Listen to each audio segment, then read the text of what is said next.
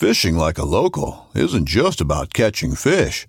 It's about connecting with the environment and the people who call it home. It's about hearing the stories and traditions that have been passed down for generations and sharing unforgettable moments with the people you meet along the way. Fishing like a local is having an experience that stays with you forever. And with Fishing Booker, you can experience it too, no matter where you are. Discover your next adventure on Fishing Booker. This upcoming concert season will be all about the boots, and Tecovas is your stop for the best in Western style. Tecovas has seasonal and limited edition offerings this spring and summer, including men's and women's boots, apparel, hats, bags, and more. All Tecovas boots are made by hand in a time-honored tradition with timeless styles that are always on trend. And Tecovas has first wear comfort with little to no break-in period. It's hard to find this level of comfort paired with this level of style. Stop by your local Tecovas store, have a complimentary drink or two, that's WCB style, and shop new styles. The smell of fresh leather and friendly staff are at your service. Many stores even have leather custom branding to make your boots truly personalized. And with regular live music and events, there's no in-store experience like it.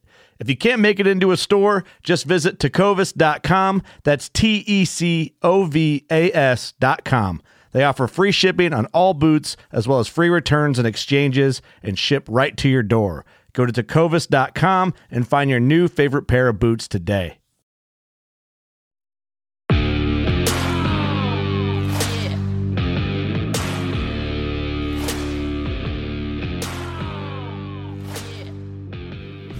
Hey everybody, welcome back to another episode of the Bowhunter Chronicles podcast brought to you by Tacticam. Tacticam is by far the easiest way to begin filming your hunts. Whether it's the budget-friendly solo or the 4K 5.0, Tacticam has something for every ability level. Check them out at tacticam.com. And we are also working with Spartan Forge this year. Spartan Forge, if you recall, we had Bill on talking about artificial intelligence in the deer hunting realm. So he's taking insurance company information for car deer accidents, historical weather data, collared deer studies, you name it. Any information that's out there on deer movement is being put into this giant algorithm with billions of data points to figure out the best days to be in the woods. And it's in the beta testing right now. We're using it, and it's very interesting. I've been looking at it. We're going to talk a little bit about that in our next podcast when we recap our season, but you can check that out at spartanforge.ai and see if it's something that can help you. spartanforge.ai. This week's episode, we're talking with our friend Adrian Wilson, Big A Sports. You may have seen him on the Tethered Nation YouTube, Hunting Public YouTube, Catman YouTube, but he's just an all-around great guy, fun, funny. We always have a fun time talking with him, and I know you guys are going to like this episode because I'm laughing when I'm editing it up, so it's going to be a great one for you. We got to give a shout-out to our Patreons. You know, Patreons directly fund the show.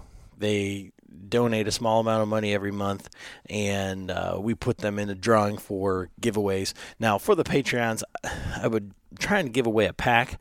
I want to give away a Mystery Ranch Metcalf, but I called Mystery Ranch. They don't have any in stock, and they're not going to have any in stock until after the middle of January. And if we've been dealing, if anybody in their workplace or anything has been dealing with supply chain issues, like when they say, oh, yeah, it's going to be this time, it rarely is, so I don't want to count on that. We are going to be giving away a set of rain gear from Badlands, so I may add in one of the Badlands packs. I'm going to take a look at their lineup and see. I know that they've got a convertible meat hauling pack, so I may throw one of those in as well. But we're going to be giving away a pack of some sort, so if you're interested in that, you can check that out at patreon.com/Bowhunter Chronicles podcast. We also give away a base map package, so base map pro package, and then a swag pack with a hat and a t-shirt and everything. And if you're interested in base map, I mean, for $30 a year, it's really hard to beat. The functionality, their hunt wind, I literally use that on every single hunt. And every time I'm thinking about hunting, What you do is you do it just like you do any other mapping software, but you drop a stand or a blind or either one of those icons, and you can set the wind. Then it gives you a visualization of the wind that day, hour by hour, and then you can look at the next 7 days, and it'll show you what way the wind is coming out of, so you can see exactly where it's blowing on there. And if you're interested in that, like I said, it's $30 a year for their pro package, but you can use code Chronicles online and save 20%, so it ends up being less than $25. It's $24 for the entire year, so it's definitely worth checking out. And they give away free stuff every week. They've got a game to help you use the software and to use the app. You can check that out at basemap.com. It's super cool, definitely worth it. But we give away a year subscription to that as well to our Patreons. So, and then for the Patreons, I just did put in that order for the sweatshirts. I'll probably have a few extras left over. So if anybody's interested in sweatshirts or T-shirts, I've got some of those. But I did put the order in, so we'll be getting those here in the next couple weeks or so. But like I say, this episode is a fun one. I know you guys are going to like it. Thanks for listening. Enjoy the episode.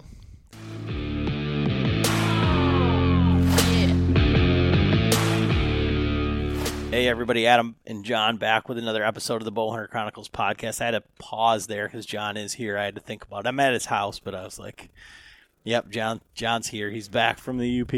He's back from hunting. We're going to have to do another podcast with Uncle Frank talking about the last little bit of our season and John's trip to the UP. And the next podcast that comes out, we're just talking about it, is going to be called Saddle Hunting Cost Me $1. And that's going to be for all the detractors. But that's another podcast for another day. So stay tuned for next week's podcast. But today we are back with one of our favorite people, one of my favorite people, Billy Currington once again, Madison Baumgartner, Adrian Wilson, call him what you want. Boom. How you doing? What's up, guys? Big A Sports here. Matty Baumgartner. Just a plethora of names going on.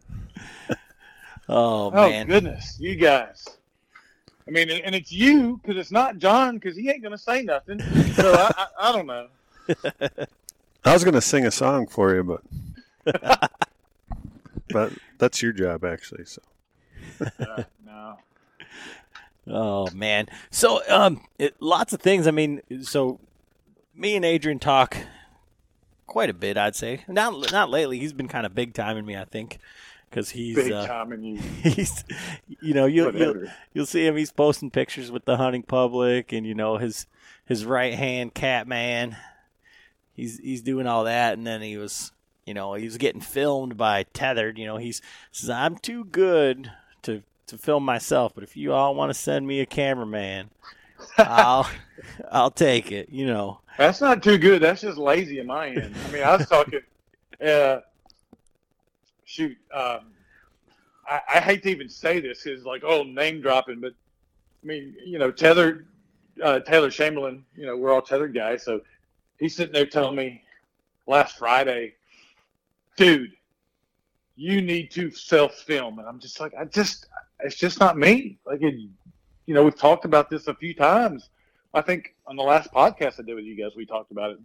And it's just not I would love to have the recordings of that stuff, but I can't multitask to begin with. And so being in the woods and losing focus of what I'm really there for on this camera stuff, plus it's just more gear and weight, and that's why I became a saddle hunter in the first place, to get rid of that sort of stuff. So it's just not for me right now. So Taylor's like, dude, okay, here's what we're going to do. You film it, though, and you just send it to me, and I'll do the hard part, and I'll edit it for you, and then I'll put it on my urban page. I'm like, geez, thanks. That guy. But no, it's just not for me. I wish it was. I really wish I had more drive for that, and for the guys that are actually doing it, mean, golly, I think it's phenomenal. Phenomenal. I mean, like you said Catman a while ago. I see the stuff that guy goes through, and he works his tail off to get the video he does, but he's constantly videoing, and I just don't think I can do it. Or no, I don't want to do it. I don't want it to cost me. I don't want it to cost me something. Yeah, that's where I'm at. I've been toting this damn camera around and the arm and all the bullshit that goes with it. And now, like when I was out west, I didn't do anything with the big camera, but I was worried about, I had the Tacticams and the GoPro and, trying to get everything, recorded and doing these videos. And it was like, I got caught up in that and there was like so much pressure. And then I get home and I start carrying the big camera and I haven't had a shot at a deer yet, but I shot at a coyote when I was up in the UP and just trying to deal with the camera and then the arm I've got, like, we're still trying to work out some bugs with that. And so the camera keeps drifting. And so I'm dinking around trying to get the camera to stay in the spot where it's supposed to be. And then, I get my shot and I just blew it. Like I rushed it freaking and I'm like, and I told Adam afterwards, I'm like, I think this camera shit is screwing up my system, And then, so the next time we go out, I end up dropping the base for the camera arms, and I'm like, well, I guess I'm not filming tonight. But then I'm sitting there thinking I should have the camera. And that's like, what the hell's wrong with me? Like either you want it or you don't. I think that's part of any time, in my opinion. This is again my opinion. Anytime you add more dynamics to what you're doing, there's room for error. And I know my limitations, and I have very, very many. And I know that if I'm up there and I'm trying, because I want to be perfect at all that I do, and I'll always fall short, but I'll give it my dangest. And so if I'm sitting there trying to mess with the camera and making sure something's on film and doing all this stuff, I'm gonna miss out on a deer that walks by, or I won't notice it till it's last minute, and my luck it'll be the biggest booner I've ever seen in my life with the naked eye, and I'm going to be sitting there with, what do I have? Oh, I might have him on camera. Well, at the end of the day, I don't care that it's on camera. I want to have my hands around that thing's horns, and I just know, and that's for me. I'm going to, and I'm not being a pessimist here. I'm a positive person. I think you guys know that. But again, I know my limitations, and I don't want something to get in the way of my end game result of I like to kill stuff. Bottom line, and have it in my hands, and then be able to partake and eat and have all this good food and experience. At the end of the day, I hate that I can't do it, but I just know what I'm good at, what I'm not. And that's something a non-multitasking son of a gun like myself would fail miserably, is what I think. Yeah, I was talking with my brother-in-law, and it's kind of funny. I was kind of alluded to it with John. We were out hunting with Frank recently, and his son Chris, my brother-in-law, he shot his 4th deer ever of his whole life, his 3rd one with a bow this year, and he's 35 years old or something like that. And so he and I had both killed deer this year, and Frank hasn't, and he's killed hundreds of deer over the course of his career. And we were talking about filming, and I'm like, I'm like the least in our group, in our crew, from the podcast. Like, I mean, other than Chris, I guess, but he's not filming. But I'm like the least likely guy to kill a deer, and like I'm carrying the camera and doing all this stuff, and then I've just happened to, I feel like, get lucky, Yeah. But it's like when I talked to Parker, I had him on the podcast, he says, when I started this thing, he said, I know I'm a good enough hunter, and I wanted to start filming this stuff. And he's like, I know I can kill deer. I didn't need a podcast to help me kill deer or whatever, Right. And it wasn't him being arrogant at all. I mean, Parker. I know Parker well, yeah. Yeah, that's not his thing. But I was like, fuck, man, I'm not a good hunter. Like, I'm not good at any of this. So, like, I don't have that, like, perfectionist, like, mentality. Like, well, everything has to be perfect or, like, whatever. Like, everywhere I go, I just try and put myself into a position to, I have a terrible mindset, and I'm getting better, but I'm just like, my goal is like, I just want to see a deer. That makes it a successful hunt for me. And then to have one within bow range, you're in a different area of the country than me too. With you being in Michigan and the pressure that, I was up there last year hunting. I know what the pressure is up there. Not that I don't have it down here, but it's just, I don't think it's anything like what yours is. And so everybody's different. I'm sorry.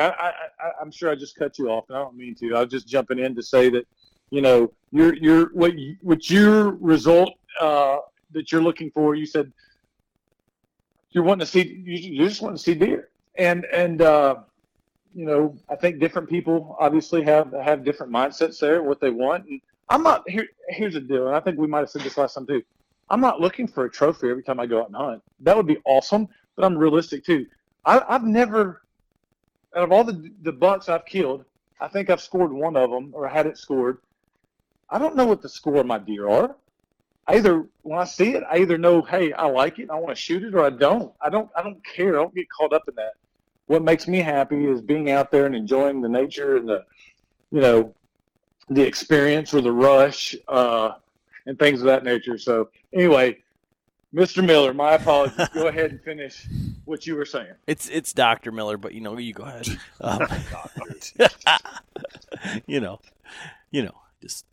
Just to be clear. But no, I mean, like, I'm like when you say that, it's just one of those things where you say that, like, you try to be perfect, and don't get me wrong. I mean, I'm not.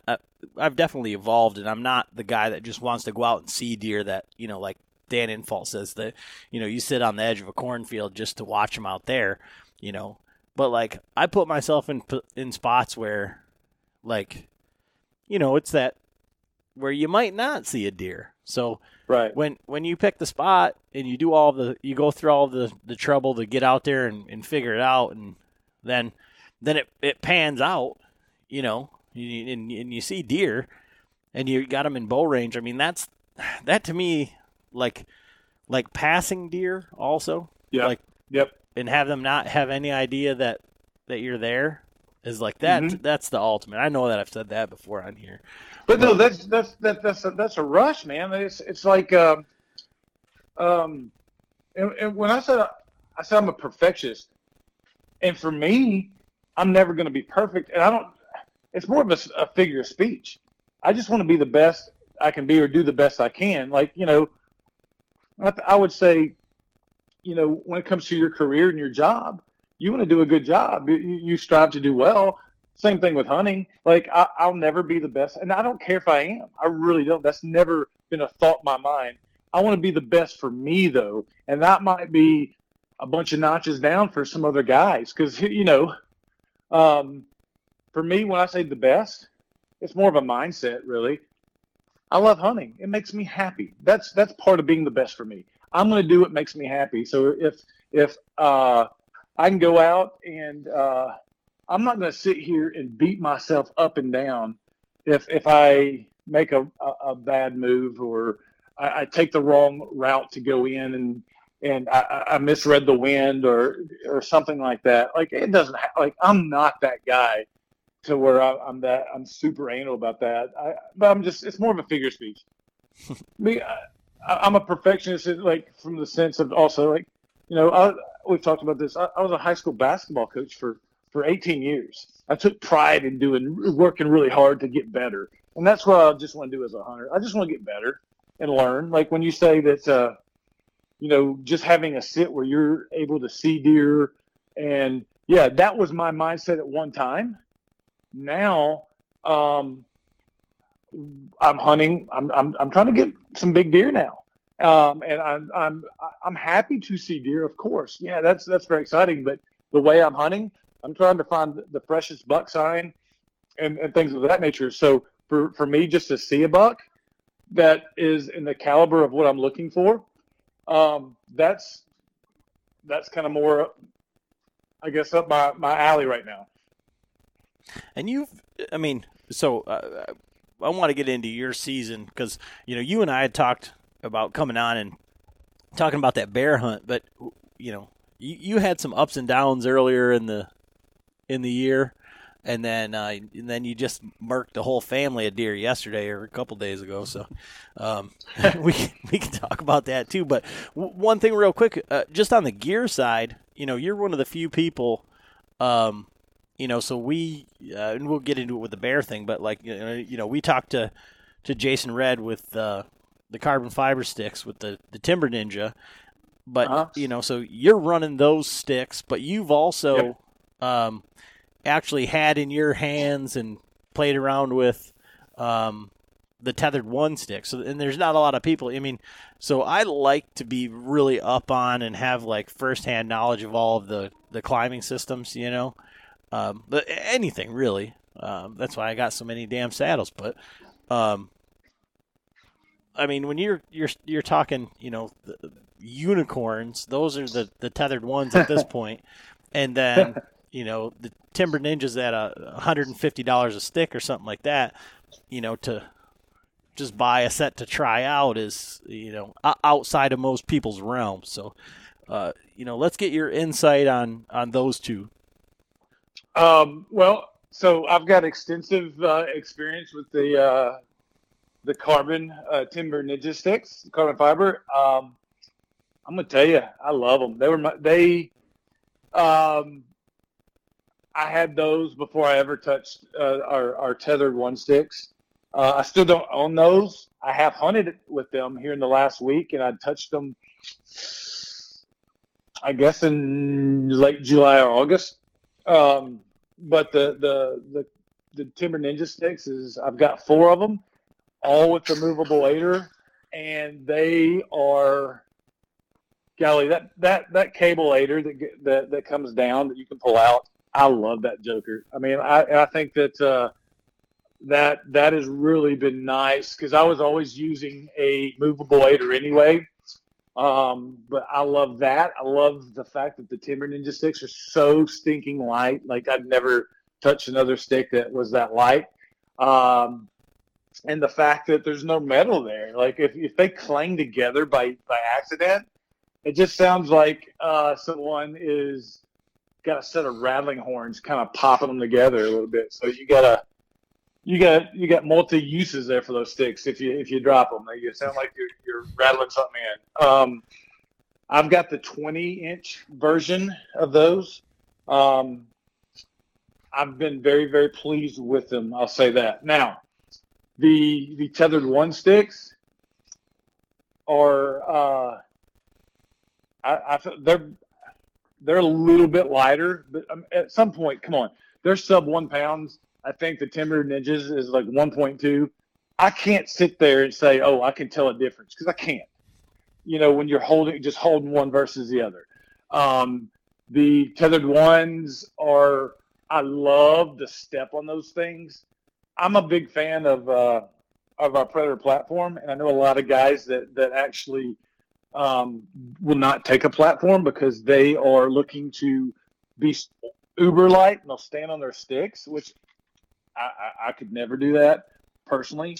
But guys that would do that, I think this stick would be money for them. I think it's 3.5 inches of depth there, maybe. And my calculations could be off there, but I'm pretty sure it's something very similar to that. And the way they attach to the tree with, and I don't know the term that. Forgive me for that, for being a part of Tethered, not knowing the term of how we're the buckle or whatever it's called, that where you tie those things to the tree with the am steel. That's an ingenious thing, in my opinion. It's a really quick, I was actually having this conversation yesterday with one of my buddies. He was like, we were talking about the Muddy Pros.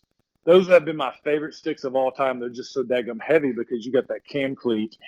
And we're talking about how quick and easy it is. And I was like, dude, I've always thought the same thing. But the one stick with that little buckle where you what's it called? What do you have on like the boat docks that you take and like a cleat? Wrap the rope around? It's just a cleat. Yeah, like a cleat. I was just trying to think of some fancier proper word. I guess that's it. So anyway, yeah, But that cleat is awesome. It's not going to move. And a lot of guys ask, can you put an aider on it? Yes, you can.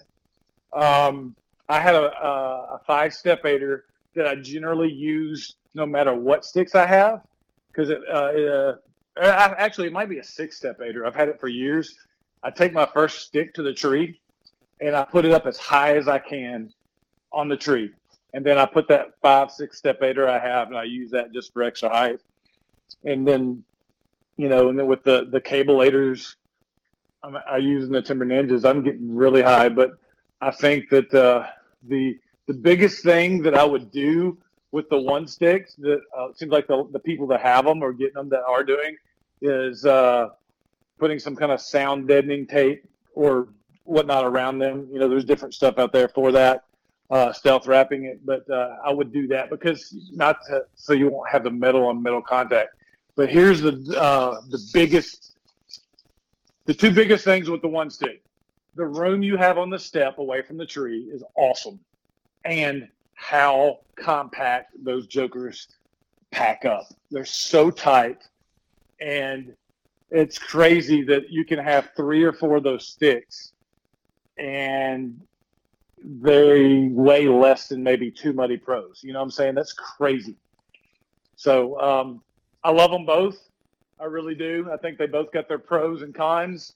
And then what it comes down to is the individual person using it. Because, John, you were looking at the Timber Ninjas, right? Yeah.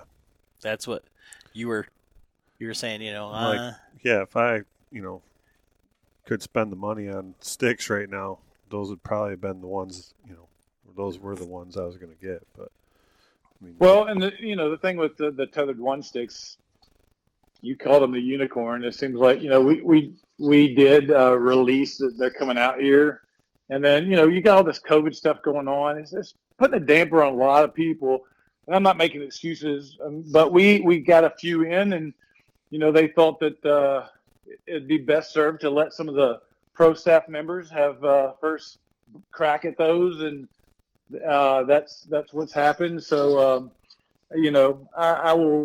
I don't have any yet. Like I said, I did hunt. Last week I was in Kentucky hunting with Greg Godfrey, actually Parker McDonald, and some of our other friends. And Greg had he let me use his up there on a few hunts, and just to see what it was going to be like. And I liked them. Fine. I think them with what they bring and their stackability and all those things, I think it's a huge home run in the stick world, and but it's going to come down to personal preference between those and something like the Timber Ninjas. And I'm not sure 100%. And if I was, I don't know that I'd be able to say anyway. But I know that that Timber Ninja is always working on improving and bettering things. So seems like that guy's always got something going on, which I think is the right move in today's market. I mean, somebody's always coming out with something bigger and better. So he's not stuck on what he's got. If he sees room for improvement, that's what he's going to do. And I think that's a good move on his part. So you have you're friends with the Timber Ninja. I think it was rumored at one time that you guys had like a romantic relationship as well. No, you're getting me confused with Billy Currington again. I think him and Billy might have had that. And since we favor a little bit, but I mean, when it comes down to it, I'm 6'5", and that joker, I mean, I'm living right outside of Nashville, and I'm pretty sure he's around 5'9" or 5'10". He's a little guy like John is, so people get that confused. Oh, okay. All right. But so you were up there with him on a bear hunt then, and that's what we were initially going to talk about, way back when, and then we got big time. We got rolled over. What's big? Like, what are you even referring to? I'm just messing with you. I know. You got your high profile. I can take it. Friends. You know I can take it. I'm going to dish it. So Jason Red, Timber Ninja, we've been friends for about a year now, and we've gotten pretty tight. You know, he's a great dude. Here's a fun fact that nobody really cares about, but we happen to realize we have the same birthday as well. How about that? That's true. I remember that. But man, he's a good dude. So he offered this past maybe February, March, somewhere in there. Talked about coming up and doing a bear hunt. He lives in Nashville, North Carolina. I'm just south of Nashville, Tennessee. We don't have bears here. I've never been on a bear hunt. I thought it'd be an awesome experience, so I wanted to come up and bow hunt for bears, and so that's been planned. And is it Asheville like the hipster capital of the world? If it's not, it's real close. I mean, I'm going to tell you, I enjoy that area. It's beautiful, and there's a lot of different type of people in there. There's hipster, there's hippie, there's I can't even go on. I'm just going to stop. But it's a cool place, though. I will say that. Yeah. Go ahead. I was just thinking about like the climate there because when he said he was from Asheville, I was like, man, what a strange place to be, like, have a hunting company. You know what I mean? Like, to be the timber ninja. Yeah. Well, yeah. But I mean, come on, you Yankees up there in Michigan, you've never been there. You don't know it. Y'all think that we all probably live in log cabins down here. We build our own houses, and we're all married to somebody in our own family tree, which is nope. Anyway, I'm kidding. It's a cool area. You are. But here's what I learned being up in there. So it's the mountains. Like it is mountainous hunting. I've never experienced that. I've been, we got a lot of hills and hollers here in Tennessee, and but which I feel like I can run up and down all day. But so when I went there, I got up there on a Thursday evening, afternoon, and we were going to whitetail hunt from Thursday through Sunday because black bear season didn't open up to that Monday. So then I was going to hunt black bear that Monday, and that was the main goal, was to go black bear hunting. But the whitetail was icing on the cake. And I'm going to tell you, I thought I'd done a little hill and holler hunting, and I was good to go. Man, Jason Redd, I'll say this, he's a beast. He's in shape as all get out, just because going up the mountains we were going up, I kept asking if we were there yet. I was like the little kid in the back of the car saying, are we there yet? Because I'm dying. I'm sitting there, and I don't feel like I'm in terrible shape. I know I'm not great, but I'm not terrible. I keep up with most, if not go further. I was struggling just to keep up with this guy. I felt like I was holding him back. Now, it's hot and everything like that, but I'll never forget the first place we walked to, he had a camera way back out in this is all public land. We walk about 1.5 miles back, and this is going up and down mountainous stuff. And I was like excited when we got to that camera to see what we had and just to sit up and hunt. And he's like, man, I'm not seeing what I want to see. Plus, it looks like there's another hunter that's been in here in the last week, which I've never seen another person on this camera because most people won't come back here. He goes, let's get out of here and go someplace else. I'm like, huh? We just walked 1.5 miles. We're hunting back here, Bubba. And he laughed. He's like, no, let's go on. So then we hike 1.5 miles back out of there and go up to another place. I was like, now how easy is this to get to where you're thinking we need to be? He's like, well, I got some cameras on the backside of the property. It's not too bad. Dude, we went straight uphill for about 45 minutes before we got there. And I was just like, wow. So I've got a whole new respect for these guys that are actually mountain hunting. Now, I'm not talking about guys that happen to be in the mountains and then they go, drive up to their tree. I'm talking about guys that are walking in and out and hunting all that stuff. That's a different level, and there's a lot of appreciation for that. Needless to say, we hunted for whitetail, and it rained most of the time. A couple of days it rained most all day, so we didn't get out. But I did see some deer. Nothing in range. It was fun. Just a good experience. And then that Monday we opened up with the black bear season. And a lot of people ask,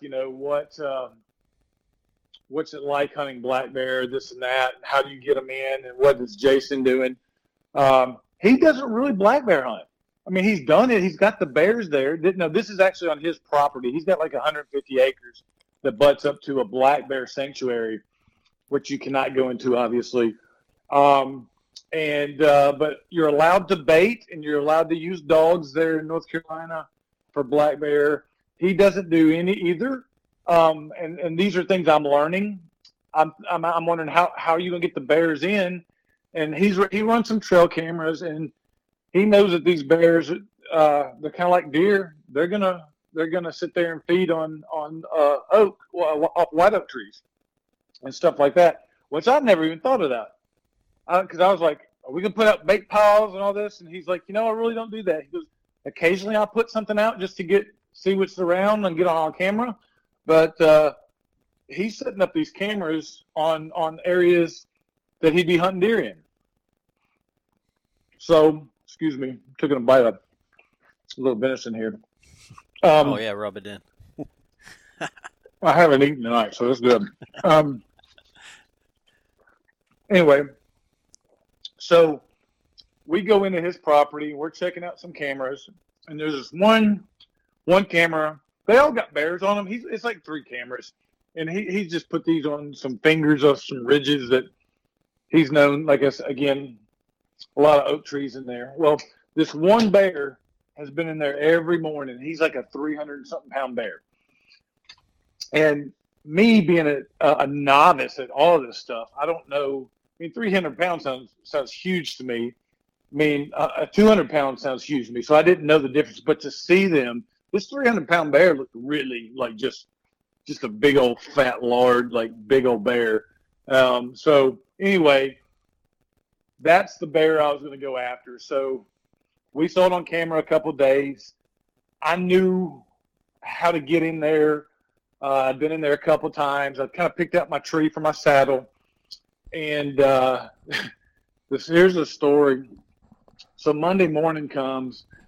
We're on the top of the ridge. Jason drops me off, and I walk down the gravel road to where the ridge goes out to this finger. And so me being, again, where I live, I've never had a fear of anything in the woods. Maybe a snake or something, like a poisonous snake or something like that, but not that something is going to be hunting me. Well, as I'm walking in, I'm sitting there thinking, these bears could hurt me, but I wasn't really that scared because, Jason's like, they smell you, they're gone. They're, they get good senses and smell and all that stuff. So I'm thinking, I'm not worried anyway. They hear me, they're going to run anyway. And then, so I go in. It's about an hour till first light, just making sure I was up and set and everything. Well, I get in there. I'm starting to look around with my headlamp to where that tree is, and you guys know what it's like to be in the dark and finding, that everything looks totally different. So that's why I gave myself more time, and it's a pretty easy area to get to. It's a straight shot down this finger. Well, I'm looking around, and I'm seeing some things that look familiar, but I'm not seeing this tree. So then I started thinking, well, where's this camera at? Let me find that camera, because that kind of give me a landmark. Well, as I'm looking, I see these. My headlamp hits on these two lights off in the distance that are glowing, and we're in the mountains, so it's not uncommon to see lights from cabins and other stuff far off in the distance, shining through the night. But the weird thing was these 2 lights I'm looking at are green. And I'm like, that's odd.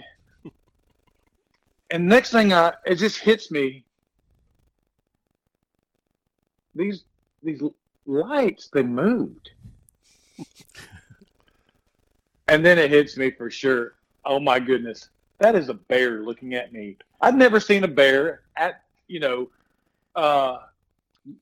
night anyway, looking at me, and my lamp is hitting these his eyes, and they're green. It's like something you see in a horror movie, because this bear's black. Everything out there is black at this point, except for my light and the glow of his eyes.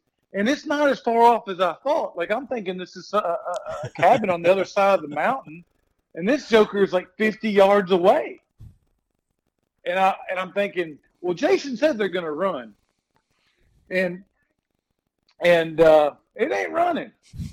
And then I remember why he told me they don't run. If they don't run, they got cubs or they got food. And I'm thinking, it's too dark, and I don't even know what this joker has, and it ain't running. And I'm thinking I might be the food. So I'm sitting here trying to call him, and he ain't answering his phone because, again, our service is sketchy up here in the mountains, and he ain't answering. So usually I'd have a firearm on me. I carry one most of the time, but I didn't have one. All I could do was try to fight to get my release out of my bag, and I got my bow. I don't know where my knife is, nothing. Like, I'm in, like, survival mode because I just know that these two big glowing eyes are looking at me, and it's probably going to come and kill me. That's what I'm thinking. Or try to. I mean, I'm going to fight it, but I wasn't freaking out, but I'm going to tell you, it's pretty nerve-wracking. And so all I can do at this point is look around and hold my bow and try to find a tree super close that I could climb. And I knew it was in the right area, but I just didn't know where I was. So anyway, I'm sitting here trying to get my bag off my back and get my sticks on a tree while I'm still trying to keep my eyes on these two big glowing eyes that are not moving. Like, it's not running away. And then I get these sticks on the tree, and by the time I do, I realize that these eyes have moved about 20 yards to my right that are closer. And now I'm just like, I can't get up the tree fast enough. I'm trying to get my lineman around the tree and get it buckled in my saddle. And I'm sitting there thinking, I don't know what to do, because if I walk or if I walk out of there and leave, I'm going to think this thing's going to follow me. So all I can think of is, I know they can climb trees. I'm just going to get up this tree, and if it comes, I'm going to shoot it in the face with the bow. Now, but I'm taking a chance here too, because you got to think, I got to leave my bow on the ground just to climb the tree and then pull it up. So I'm leaving myself some room here to potentially die. And anyway, I'm not, maybe that sounds dramatic, but in my mind, that was probably good. There was a good chance that was happening. Anyway, I get up in the tree, pull my bow up, and I don't see the eyes anymore. And I'm texting Jason Red. He's texting me at this point, and he's laughing. He goes, "Yeah, that's a bear." And I'm like, "Dude, my headlamp is not coming off till first light. I'm just going to tell you, if I don't kill a bear, that's fine. I'm gonna make sure, but I'm pretty unnerved right now." And anyway, he's laughing at me. He's like, "Dude, you're good. Just, yeah, there's probably some food or there's cubs." I'm like, "Yeah, I kind of figured." So at some point, it's not light yet, but when you can kind of see a little bit, your eyes adjust. I'd cut my lamp off, and I felt pretty comfortable because I figured I'd hear it or something like that. And I'm sitting there, and as it starts getting light out, I see movement about 30 yards in front of me. And what I thought was a squirrel, then I realized, hey, I think that's a cub. Well, then as light comes on and I'm able to get my binos on it, it's not a cub. It's the head of that 300-pound bear. That was the bear looking at me. It never left. It was laying in the same area. And this bear was just laying flat on its belly, just shoveling acorns in its mouth. Just like, it's exactly like I'm telling you. It's just like this big slob, just shoveling these acorns in his mouth. I started kind of giggling to myself. I was like, holy cow, that bear never left. That was the bear. It had to be. Well, I sit there and watch it for about 10 minutes with the binos. And again, it's at 30 yards. Okay. Now, I can't shoot this bear because the tree I climbed put me in a position to have too much stuff around me. So then I'm kind of bummed out thinking, man, because the tree I picked out had a really clear shot under that oak tree where the acorns were falling, and the tree I climbed now did not. So I was kind of bummed, thinking, man, I might not get a shot now if they come in that way. Well, anyway, I see movement, and there's another bear that comes in. Well, the big 300-pounder runs the other bear off. And I was like, well, that's a good sign, because if anything comes in, they might run this way. And that's kind of what happened. Well, that's exactly what happened for the most part. That bear that it ran off came back in, and it circled the oak tree, and it circled the big bear, trying to stay out of its way, and it came into my path. And I'm just thinking, that's a pretty good bear in my opinion, and I don't know any different. And I came to kill a bear. So when it came into my line of sight there where I could have a clear shot, I shot that bear at 17 yards, and it had a pass through, and it ran straight down the ridge. Well, I could hear it. The big bear never moved. It never made it wasn't bothered by any of that. It wasn't like it was a loud noise. A lot of people ask me, did I hear the death moan? I never did. But that's in a nutshell. I know from me being long-winded with it, but that's the story. I mean, it's funny for me because I've heard the story. This is the first time John's hearing it. He's over there just chuckling, And I've never bear hunted. I've never seen a bear in the woods. I don't know how I would. Well, I just react. I mean, you're talking about growing up here in Lower Michigan. I mean, when I was growing up, there was no bears in the Lower Peninsula. I mean, not in our area. So it's the same thing. Like, there's nothing in the woods that's gonna hurt you, really.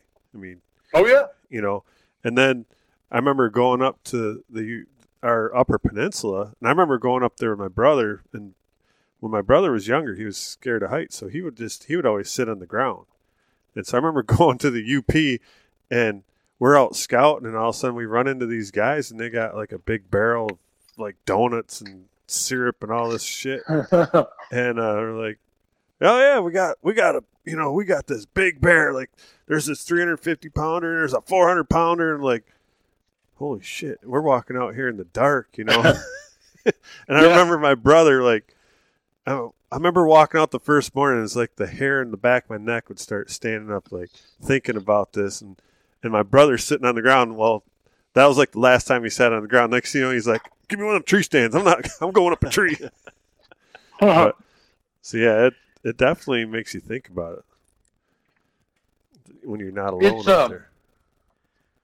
It's a lot different, A lot of people don't like. I know hunters that will not walk in before gray light because they want to see where they're going because they're a little nervous about this or that. I've never been bothered by that, but there's times, you hear different noises in the woods and make you think, and your mind might get going a little bit.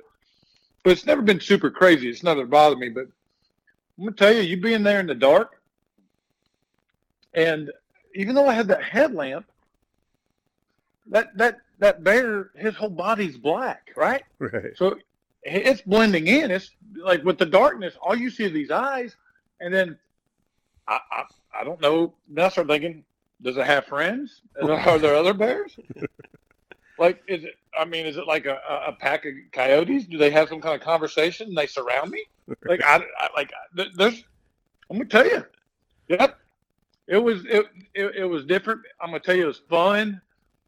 A lot of people ask me, hey, how does it compare to, say, your whitetail hunting? Like, what are your thoughts and this and that? And it's totally different. It is. I like to go hunting. I like to kill things. I like to turkey hunt. I like to fish. Every one of those things gives me a rush in some form or fashion. Bear hunting was no different. It was a rush. I wanted to kill a bear. I wanted to experience that, and it got my adrenaline pumping. Actually, before the hunt, as I was walking in, that was one way to do it, which I wasn't expecting. I would prefer not to have that adrenaline again, but to draw back and shoot the animal, and it was awesome. Now, here's the deal. that bear ran straight down. I don't know what you'd call it, but just straight down the ridge, like it was steep, and it died at around 70 yards away. I don't know if you guys saw my. Again, I don't video. I don't. But like on Instagram, I videoed the blood trail where Jason and I had followed it, and it was a highway. God, it was a highway. Anyway, that bear I shot was around 200 pounds, and Jason and I drug it up. We didn't clean it or anything until we got it back up to where we wanted to. We had to bring it back up that ridge. I'm going to tell you, that was one of the toughest drags I've ever done. That thing was heavy, and going straight uphill again in the mountains, I did not enjoy that at all. Next time I said, Jason, if I kill, like, I couldn't imagine if I killed that 300-pound bear. And he's like, well, if we would have done that, we would have quartered it out, which, yeah, I get that. But my goodness, that's no fun. But so at the end of the day, my thoughts are I killed that bear. If I got a chance to go the next day, I don't know that I'd do it. Where the different now I want to do it again. Yes, that's not my point. I'm just saying I was good. I was pretty satisfied. Now here's the deal. I killed a buck this past Friday. I'd be more than jacked to try and go kill another one the next day. You know what I'm saying? It's just a different thing. I mean, I love whitetail hunting is my thing. That's where I want to be and what I want to be doing. I'll go and kill some other things if I get the chance and the experience to do so. But it's not the same rush for me. It's still a rush, but the rush of killing a mature whitetail is it for me. So with bear hunting, I got a couple questions, just because I'm pretty sure, and I think we could have drawn bear tags here this year, but next year I think because of the way that all the seasons and everything line up, that I'll probably draw a tag here for Michigan, and so a couple things. So I've heard, and it doesn't sound like that was your case, but like. Occasionally you'll get, like, the blood trails aren't that great because of, like, the fur. Like, if you got a real thick hide, the blood gets caught up in the fur and the fat, too. The fat is more. And then shot placement, because it seems like everything is further back on a bear. So I guess what was your, like, I don't know, education or, like... thoughts going into the hunt as far as that goes? A great question. Yeah, that's a great question. Jason was telling me it's a little bit different shot, and he said, it's a different shot. It's. He said if you can try to get it taking a quartering of a waist step, and that's exactly. I didn't have to wait on that. That's just what happened, and literally. While I was sitting in the tree, I'd already looked at this, but I'd already Googled shot placements on bears. I mean, I'd already done my homework, but I was kind of going back and researching to make sure, hey, I didn't want to mess up. I don't want to wound or hurt any animal. And I'm pretty confident in my shooting abilities. That's not an arrogance. I just practice enough to where I feel most of the time I'm going to put that arrow right where I got the pin. And so I put it right behind when he took that step with his left foot. I shot him on the left side, front left foot. It was a pass through. It's a different look because you do have all that fur. You don't have the definition that you see on the deer, right? Where the shoulder and all that stuff. So when he took a step, I put it to where I thought I was right. And it just so happened it was a heart shot. And again, the pass through, the bear just had such a flow of blood coming out. It probably died just from running out of blood. I was using a kudu point, and that was the first time I'd used that. I think if you guys remember with my velvet buck in August that I shot, I was using a mechanical. I've always used mechanicals, but I didn't want to. I hit opposite shoulder, and that mechanical just didn't get the penetration.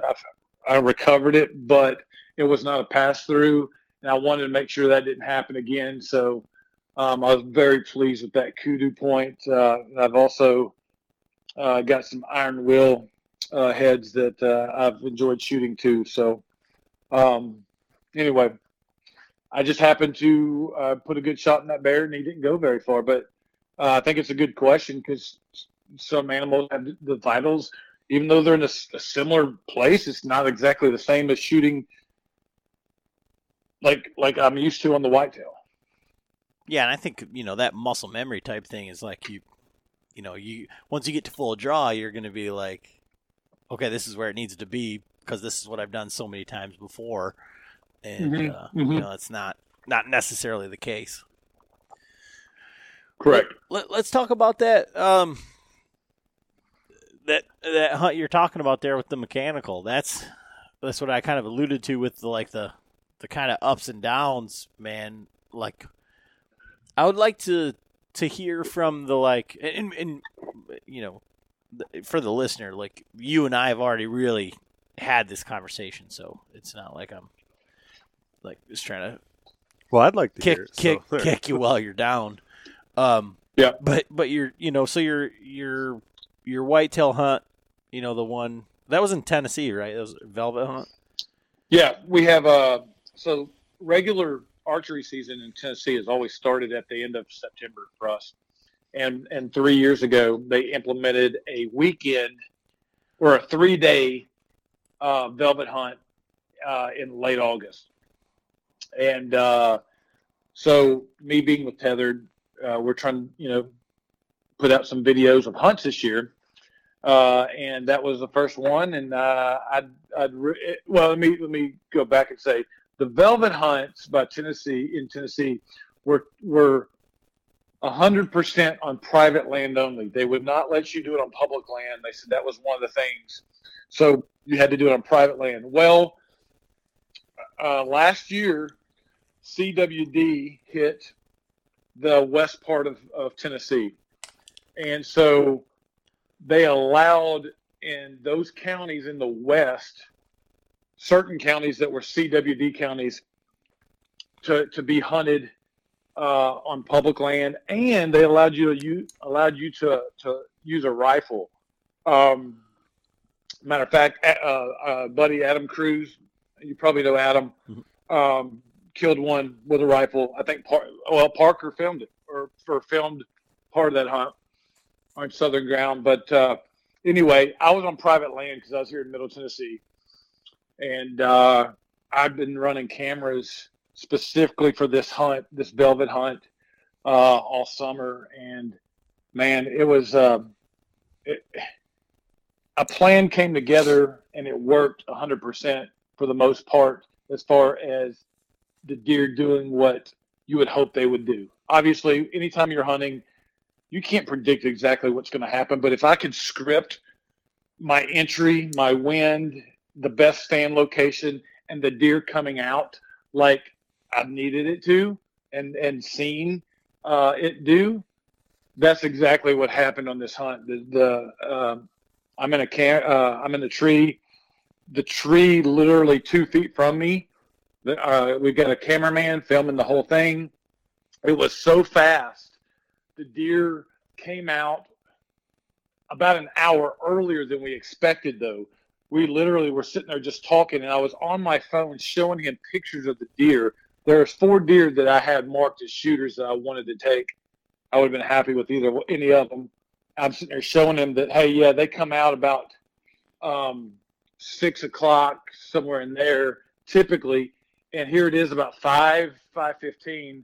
And as I've got my phone in hand, he's the cameraman is going, Adrian, there he is. And next thing I know, I'm looking at this deer come right out of the wood line, and he's on top of us. And I knew he had his – well, if you I don't know if you guys remember, but in the video, we had the hurricane rains coming through Tennessee at the time. It'd been raining all day, and we had a stoppage in rain, and it just happened to be a good time. I knew if the rain stopped, the deer would come out, and that's what happened. And anyway, he had the camera ready and rolling, and I drew back and put a shot on the deer. Felt like a good shot, looked good on camera. If anything, it might have been a touch forward, but it wasn't terrible. It's a kill shot. I knew it was a kill shot. But going back and look at the film, we could see that arrow go in about 12 inches. But then as he ran, you could see it hanging out.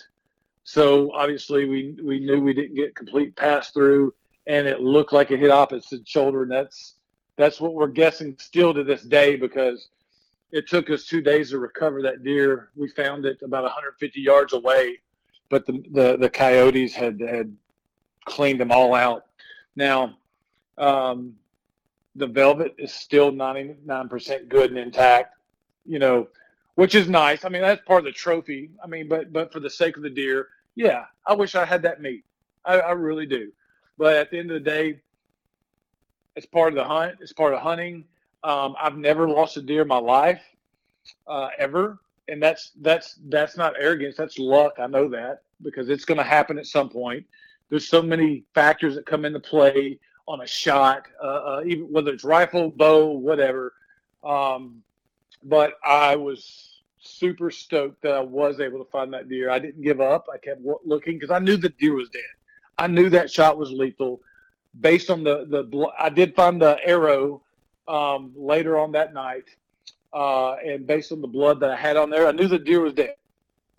And we got a dog on it the next morning. A lot of the rain had really washed out some stuff and hampered the recovery efforts. But anyway, I'll let you take it over from there. I know you got some questions. Well, I mean, like what you and I had talked about, like I said, it's not a indictment or anything like that, but like, what would you do differently? I mean, what went, you kind of outlined the things that went right and right. A little bit of the things that went wrong, even in leading up to it and saying that, you had switched broadheads and stuff, but with the weather and, all of those factors, like, what would you do differently? I mean, you made a kill shot. It was, everything kind of went. Did you not have a good blood trail? Is that what happened, or did the rain started up again? Well, it didn't rain right away. It didn't. As a matter of fact, it didn't rain again until overnight. We had to pull out of there. We did not find blood because it wasn't a pass through. Now, when I found my arrow, we found a little blood right there. And what it was I shot that deer fixing to go into a cornfield. And we had scoured that cornfield. Like, there's acres and acres. And I just assumed the way it ran, it went into the cornfield. And there was no blood, though. All I had to go on was tracks. And after a while, there's so many deer tracks in that cornfield, I kind of lost track of that one particular buck. Right. So then when I found the arrow, it was going back up the ridge into the wood line. Then I realized, okay, we've been looking in the wrong place. And so we backed up and got a dog. And the dog got on and found blood immediately that we didn't see when it was dark. And here's the deal. The guy that had the dog, great guy. I have no experience with dogs. Later on, he told me that he thinks he might have messed up and pulled that dog off that deer because he thought it was an area. He thought that we had backtracked or walked over and the dog was on a scent from our boots. Now, who knows? I don't know. Maybe that's the case. Maybe that happened. Maybe it wasn't. At the end of the day, here's what I would change and what I wouldn't change. Me, like I said, I've never lost a deer. All the deer that I've ever killed, I've seen die in front of my eyes or I've heard them crash in the woods. Okay. So taking that from my background, even though it had been raining, I knew we had a long window where it was not going to rain anymore. So in my mind, if I'm shooting a deer, I'm going to watch it die or I'm going to hear it die. I'm not worried about the rain because it wasn't raining anymore till maybe the middle of the night. So, some people will say, oh, you got to shoot a heavier arrow, or you can't shoot this, or that's broadhead and that broadhead. I don't disagree with them, but everybody's got the right to their own opinion. At the same time, I've never used a heavy arrow. I've always shot mechanicals, and I've always killed. That's not arrogance. That's the truth. That's what's happened. I've got the proof, So, so now I had, before season started, wanted to play around with a heavier arrow set for sure. I've looked into the science behind it and all that, and that was something I did. I wanted to play with. I'm a person that researches, and I want to get all the facts and before I jump onto anything. Well, this past spring, I actually had elbow surgery. I had tendonitis really bad in my left elbow. I'm a southpaw shooter. So I never got to play around with that stuff because after I had surgery, I wasn't able to shoot a bow till late July.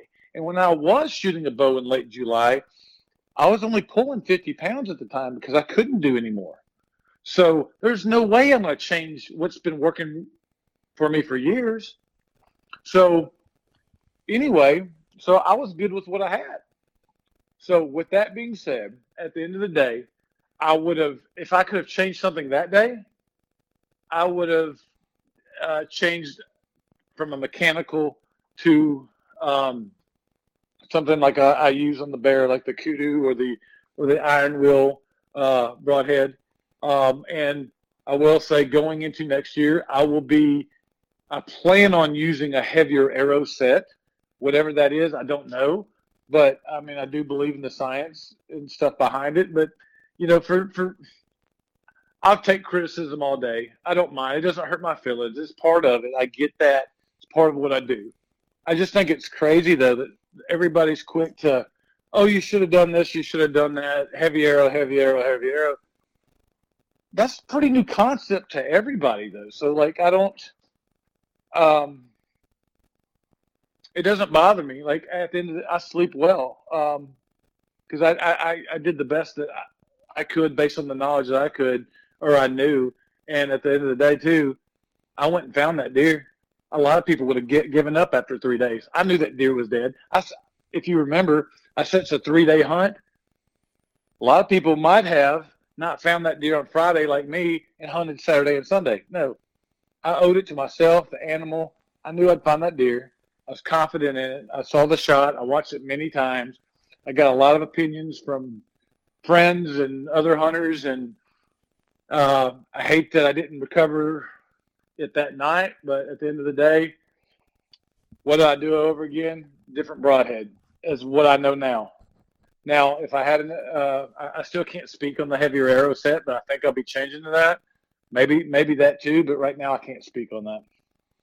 Well, I wasn't saying one way or the other. I just, like I said, for like the listener, it's I feel like, and I don't know why.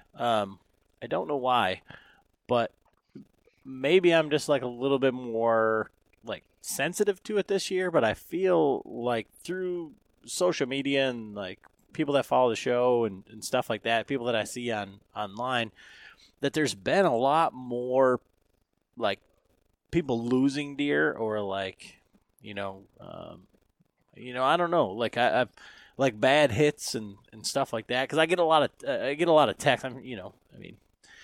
I'm sure you do too, just from people like saying, "Hey, what do you think of this hit or this blood or like this is what happened?" I mean, if you live and breathe like talking bow hunting, then those are the people that you talk to. I mean, essentially. But it just seems like there's been a lot of people with like bad hits and stuff this year, and I was trying to think about like, well,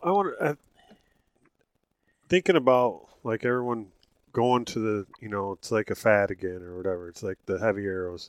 They were a thing way back. I mean, back when we used to shoot Eastons, the aluminum arrows, they were heavy back then. But like one thing that I read, and this kind of goes into your maybe not your story, but like your history for sure, is that like the and I'm kind of speaking to John here, but like the overdraw like is where the speed fad like changed things, So your dad was like prototyping. Oh yeah, we built some crazy ass short arrows and overdraw trying to get faster speeds and smaller diameter arrow, but what I'm thinking, my thought process on this whole thing, like you're saying, with like a lot of people getting bad hits and stuff, they think, well, I got this big heavy arrow, I can just shoot at any angle and put a bad shot on a deer and still get it. I'm just going to shoot through that front shoulder.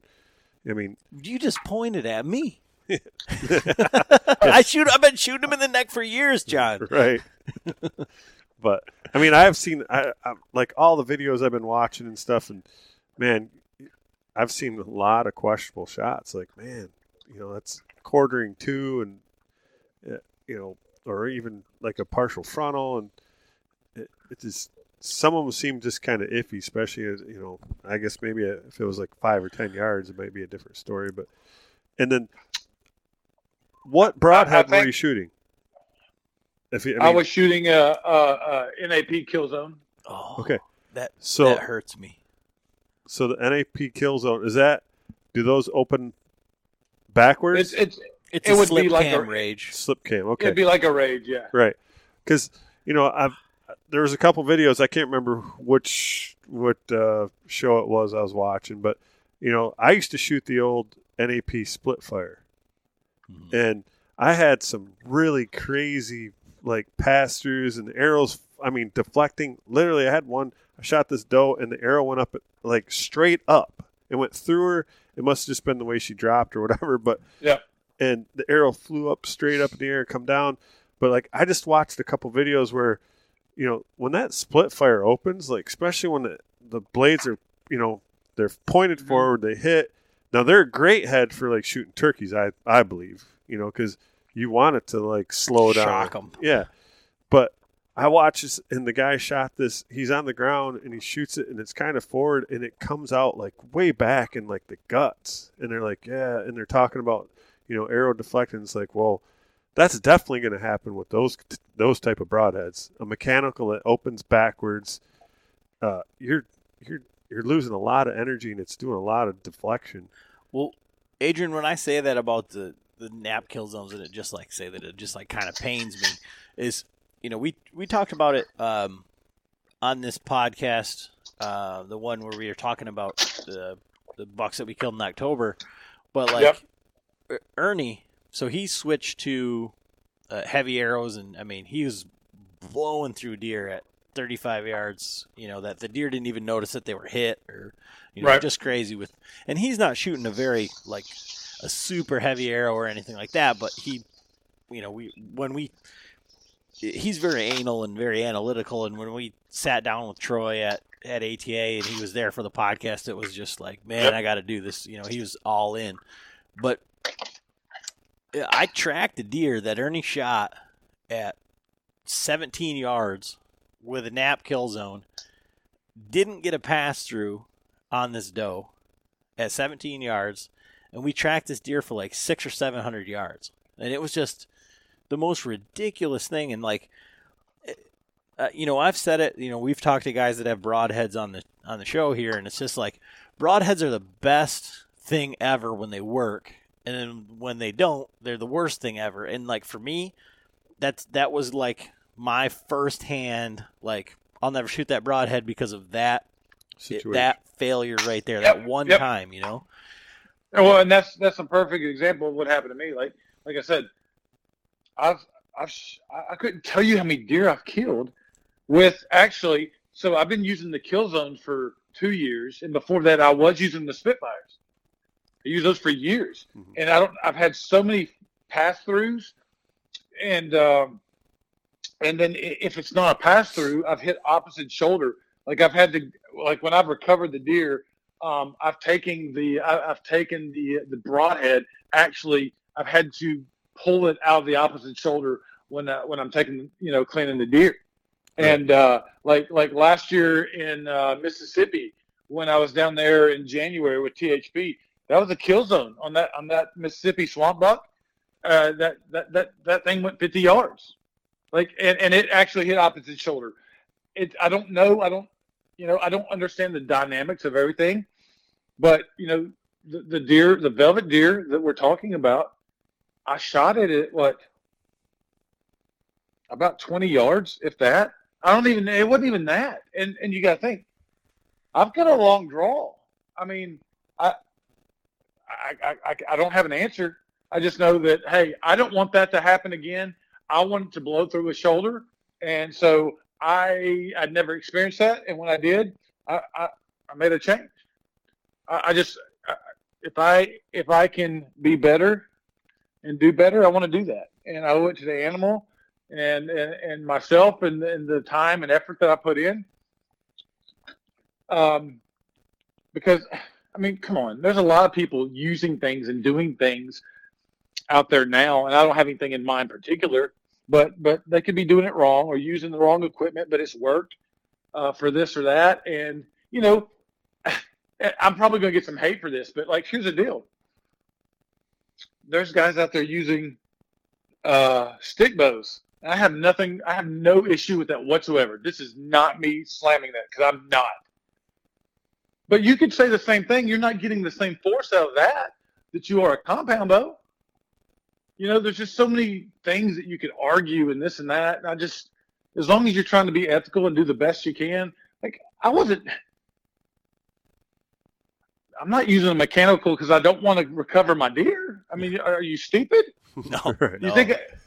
I mean, you think? Oh well, yeah. I'm gonna use this mechanical, and maybe I get it, maybe I don't. No, are you kidding me? No, I think God.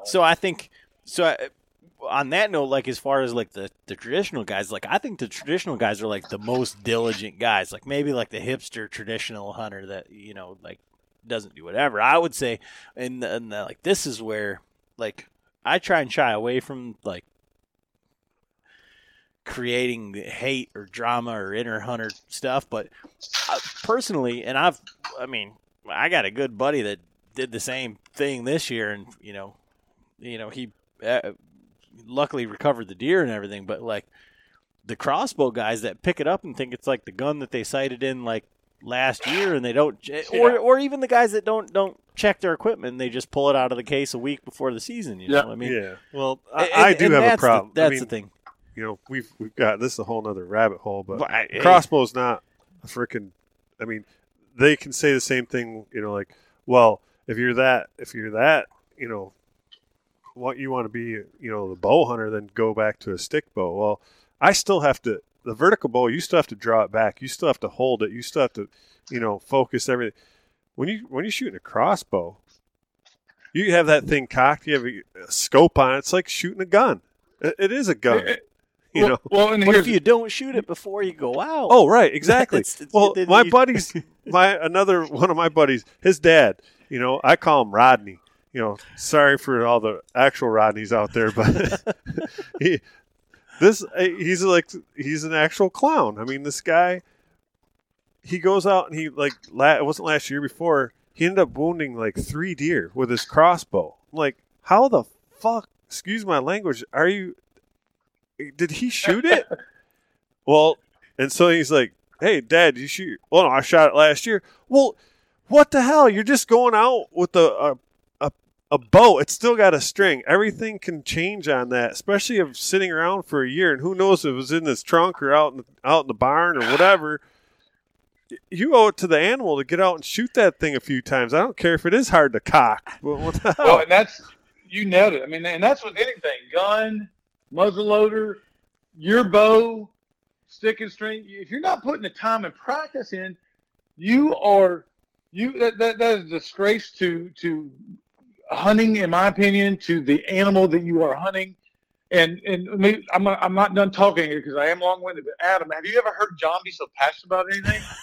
you get that joker talking about crossbows, man. But here's the deal. I said stick and string. Like I said, I'm not using that to say slight that in any way. It was just an analogy to say, okay, you can make an argument about anything, right, as far as the speed of the arrow and stuff like that, because those guys, that's an art, in my opinion. Those guys are awesome that do that, and that's awesome. I use a compound. That's my thing. But I am, John, we might not be friends anymore after I say this, but you're just going to have to deal with it, son. Guys that want to shoot crossbows, that's their opinion. It's not for me. I wouldn't do it. But if that's what a guy wants to do, or for whatever reason, more power to him. But you better put the practice in. right. That's all. That's my only thing. Put practice in. If you're going to go and try to kill anything in a sportsmanlike way, you better practice before you just go out there and do that junk. Because that gets me fired up. Now, as long as it's any kind of legal means, I'm okay with it. Doesn't mean I do it. Again, everybody's got their opinion. I don't like, and I'm not getting political or anything like that, but I'm tired of everybody's opinion. Like when from the standpoint of them telling you you're wrong because you do this, and this. If it's legal and I put my time and I busted my tail to do it, heck yeah, I'm going to do it. So that's my only gripe. Yeah, I agree with you. I mean, if you want to use a crossbow, that's completely your prerogative.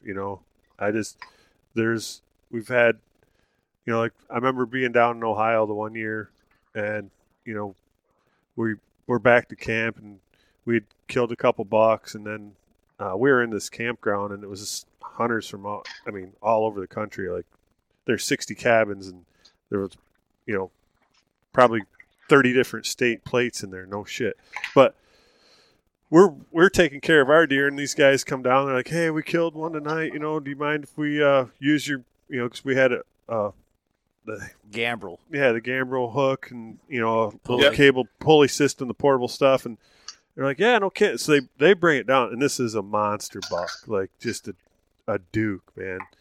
And you're talking about just to clarify, a duke is good and a Rodney is bad, right? Yeah. But Rodney shot this. But Rodney shot the duke. So we had just got done cleaning up our deer and stuff, and these guys they're bringing it down. I go in and I'm like in the process of making dinner for everybody, and then I come back out when this they're like, "Man, you got to go check this buck out." I get out there, I'm like, "Holy crap, this is it was probably a 180." Yeah, it was a 12-point crab claw. It was just a beautiful buck. And then they're talking, the story, and the guy's like, I think he said he was like 37 or 35 yards. Like, wow, man, that's a hell of a shot. Blah, and blah. This guy thinks it's like 120. He thinks it's he doesn't even know what he's got. Right. And Rodney's. He had said something about, I'm like, well, what bow are you shooting? And he shot with a crossbow. I'm like, oh, all right, well, nice buck. I turned around, went back in, and finished cooking because I was like, to me, that's great. That's great for him. But if my thought process, like, I'm going to shoot my vertical bow until I physically can't shoot a bow that's capable of killing a deer, because that's bow hunting to me. Bless me. I've never even shot a crossbow. I haven't. And like I said, I don't. That's my choice. I'm not anti. I like what I like. I like my bow. All right. And so Adrian, you've got like 2 daughters. Like, where do they fall? Because my daughter's going to hunt the youth hunt next year, and she's going to shoot a rifle. But like, where do you fall with like your 2 daughters? And I don't know if they want to hunt or they whatever. But like, do you see it as like the gateway drug to? Verbatim, this is what my daughter told me. We were talking the other day, and we were talking about hunting. And she says, I said, we were talking about like girls that hunt and stuff like that. And mind you, my daughter's 5, and she says, yeah, I think I'm going to hunt. I said, what are you going to hunt? She says, I'm going to hunt elk. I'm gonna hunt turkey. I'm gonna hunt does. She says, I want to kill a bear. We've never eaten bear, Dad. So we're gonna hunt a bear. And I said, well, were you gonna hunt with a gun or a bow? And she says, like, this is what her words. I think I'm gonna stick to the bow for now because I didn't get to shoot the gun this year for the youth hunt. So how do you see, like my daughter wants to hunt with a bow, but like, you know, she's not going to be able to put all that process, you know, for many, many years, but her enthusiasm is there. So where do you see, like, for in your scope of parenting, hunting, and all of that? Okay, so my youngest daughter, Hayes, she's 8 years old. She has been out hunting with me, but she has not been the hunter. My oldest daughter, Harper, she's 10. She'll be 11 actually here in December. She killed one deer, not last year, 2 years ago. She was 8 or 9. She shot a buck. She shot a nice buck actually. It'd been it's a great first deer. It's probably about 115 inches for first buck, first deer, and she shot that with a 7mm .08 youth stock, and I got her. What round was it? It was a Hornady, like a light round, and she's also killed a gobbler.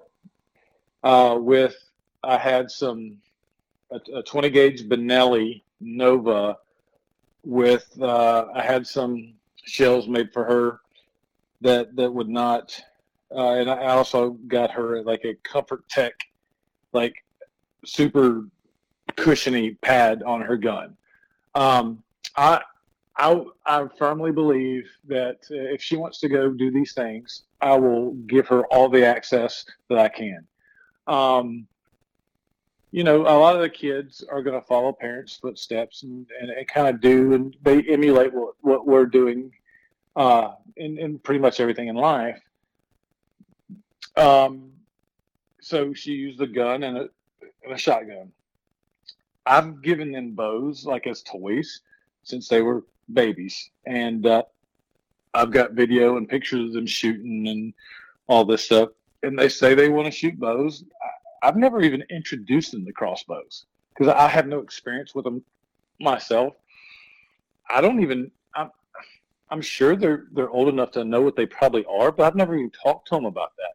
So I think that to answer your question, if they ask me about it, we'll have a conversation. And as a parent, I want to teach them, you know, proper etiquette in anything they do. But sometimes they got to learn for themselves. I don't know. It's a tough question. Like if they ask for a crossbow, I don't know. One, I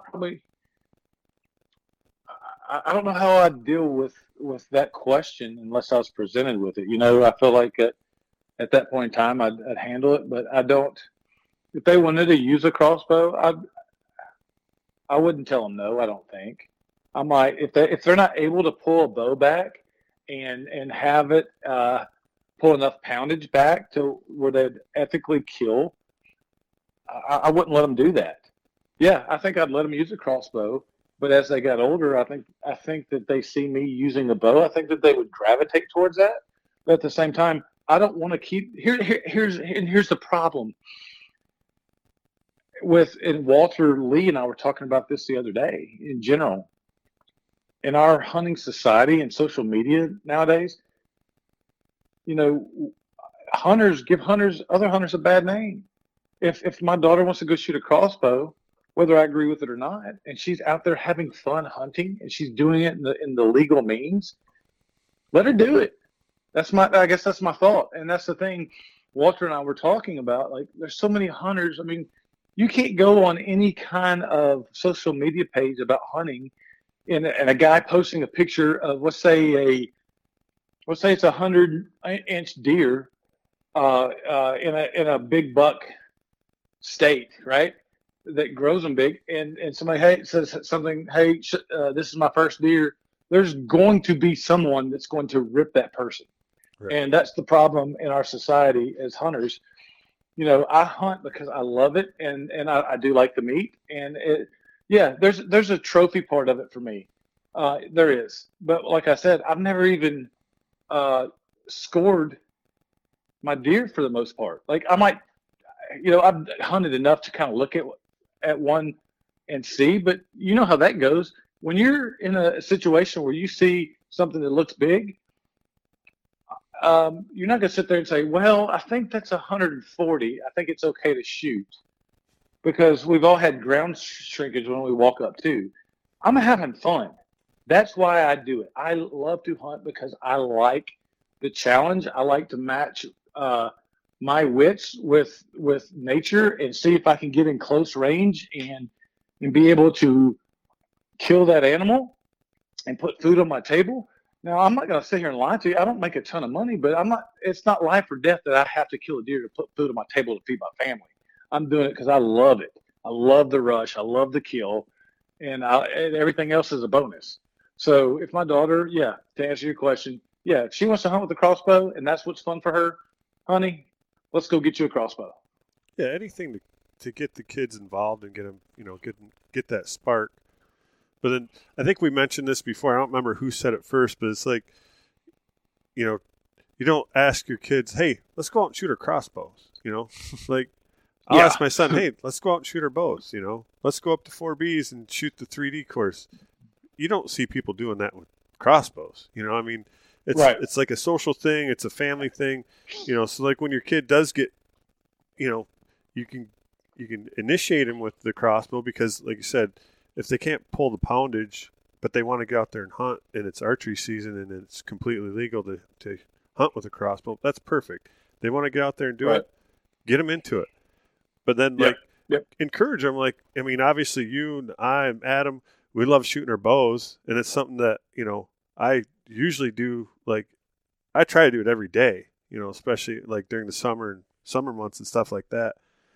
And then it's just a way to, do something with the way social media and everybody's got all their electronic devices. It's a way to like unplug, get out, and like, hey, have some family time and get the kids involved, even if they can't hunt with it yet.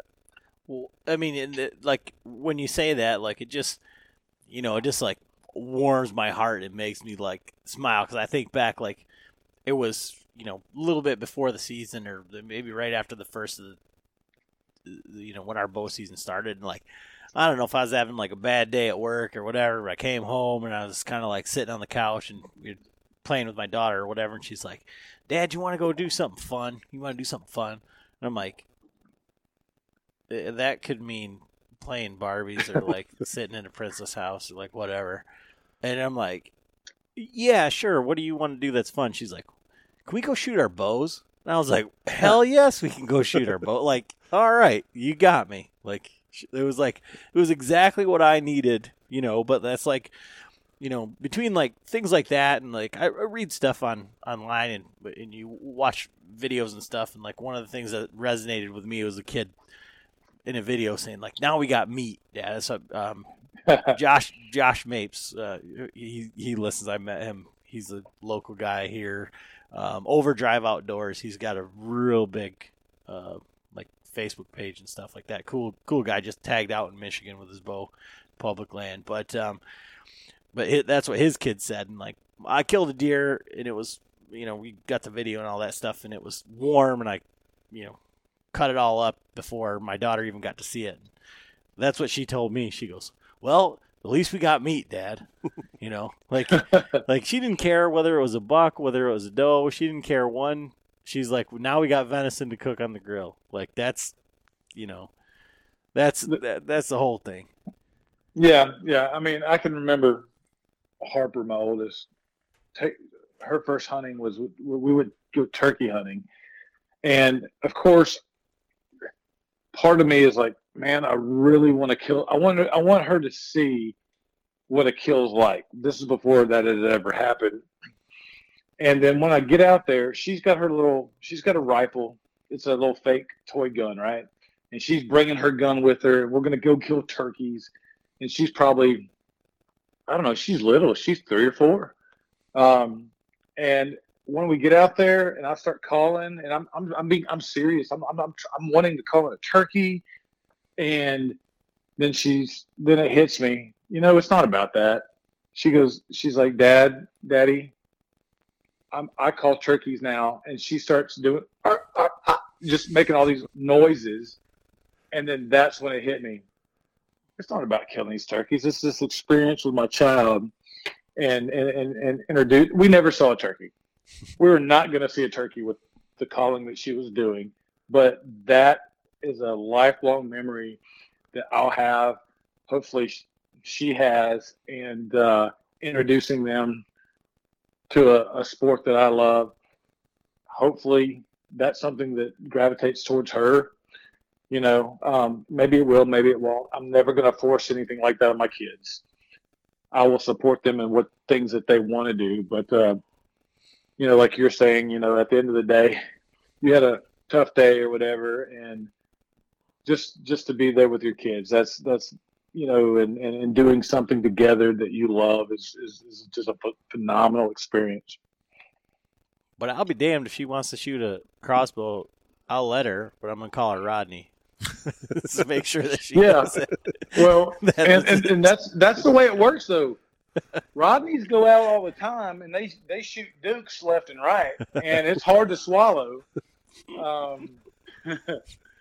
Man. I mean, because we're sitting here working our tails off 365 days a year. We might not be in the woods that much, but we're planning it in our minds, and we're thinking about it. And it's very seldom that we always get the opportunity to run across a duke. And these guys go out, the armchair hunters that take their lazy boys out there and sit there. And in the first 20 minutes of light, that big joker steps out and the duke goes down by Rodney. That's a tough pill to swallow. That reminds me, my last hunt, I got back from the UP and I'd seen a decent buck on some public land in this marsh area, and Adam had been talking to one of his buddies who lives in that area. He killed a freaking giant too. Yeah, and he's like, I'd been hunting the east side of this marsh. Anyway, I'd went in on the north side, end up seeing this buck, and then I ended up going up north. I came back, and the wind was perfect. It was a south wind. I went in there. I told my wife, I was like, I went in there with there was no doubt in my mind I was going to kill this deer tonight. Everything was perfect. I get in there and I've got everything set up. I got the camera set up. I did my interview and I'm just full of anticipation. This is going to happen. It wasn't one of those sits where I'm just sitting there I hope I see him tonight, blah, blah, blah. It was I knew I was going to see him. I knew what time, everything. And it just time passed. I'm man, what the hell's going on? And I start looking, and I'm looking out into this marsh, and there's this, it's almost like a little finger ridge that goes out in this marsh, and there's got a bunch of big trees, and it's where they're bedding. And that's right where that buck came from. And I'm looking out in there with my binos, is he getting up late? What's going on? All of a sudden I look, I'm what the hell is that? And here's this big ass rifle / crossbow tree stand, homemade job. It's got a arm rest on it or a rifle rest, and it's ratchet strapped up into one of these trees right in the middle of the bedding area. I'm well, mother effer. No wonder why, the Duke is he's up on the private land now. Yeah, Rodney's in here. I'm getting the hell out of here. Him and his buddy, Daryl just come in and put up this stand. I was so upset. I was oh, son of a bitch. But I did hear, Michigan right now, we're always, we're always talking about how there's so many, there's a lot of pressure on public land. This year, the licenses are up 11%. It's the first time in over 20 years that it's been a 20-year decline in hunting license. It's gone up 11%, which is a good thing. I mean, it's good for the sport, whatever, but it's also a bummer for some of the guys, the loyalists that been out there pounding it year after year, and now all of a sudden, I think I even told Adam this, like every spot that I've gone out to, like all my spots, I know that there's guys in the areas. I used to put turkeys on all of them, and then it gets confusing when you're actually going turkey hunting. So I've changed my icons now, but it's like I knew where all those guys used to be. Now there's even more. Like I wanted to put my new Tacticam, the reveal out on this runway where I've hunted for several years, and all of a sudden there's a tree stand like literally right on the runway. Like son of a. But also you talked about like the armchair guy or the guy that just goes out there and whatever. The irony of that is that today is Michigan's rifle opener, and like not a single one of us went out, and it's on the weekend and everything like that. And I mean, I can't even imagine like what. I mean, it's shitty weather here today, and whatever. Super windy, rain. But the amount of guys that like end up that Orange Army is like for real. And one of the things, like I said, we'll get to it in another podcast, but like I have the week leading up to rifle season, and it's like every day there was more and more trucks, more and more guys, more and more everything, and it's just Well, I'd mentioned that too. I'm like, I'm like, dude. Especially this one spot that he loves to hunt, and I freaking hate it. I'm like, especially leading up to like the last few days before gun season, dude. That's to me, it's a waste of time because the guys that are going to gun hunt, they're out there, prepping they're rebuilding their blinds, or they're putting their blind out, or they got their ratchet straps, and their ladder stands, and they're out there walking around and checking it, and for us, it's really screwing it up, but it is what it is. It's their. Yeah, that's tough. Like, I know. I mean, same here in Tennessee. Like most of the archery season, I have the public land, not to myself, but there's very little intrusion to where I'm hunting. Or if I see a car parked, I can go somewhere else. I always typically have multiple. Based on the wind, spots picked in case something happens like that. But all I know is when muzzleloader season starts, and like you mentioned it, and everybody's heard it, the Orange Army comes in. I mean, that's the way it is here. Muzzleloader has been in effect here.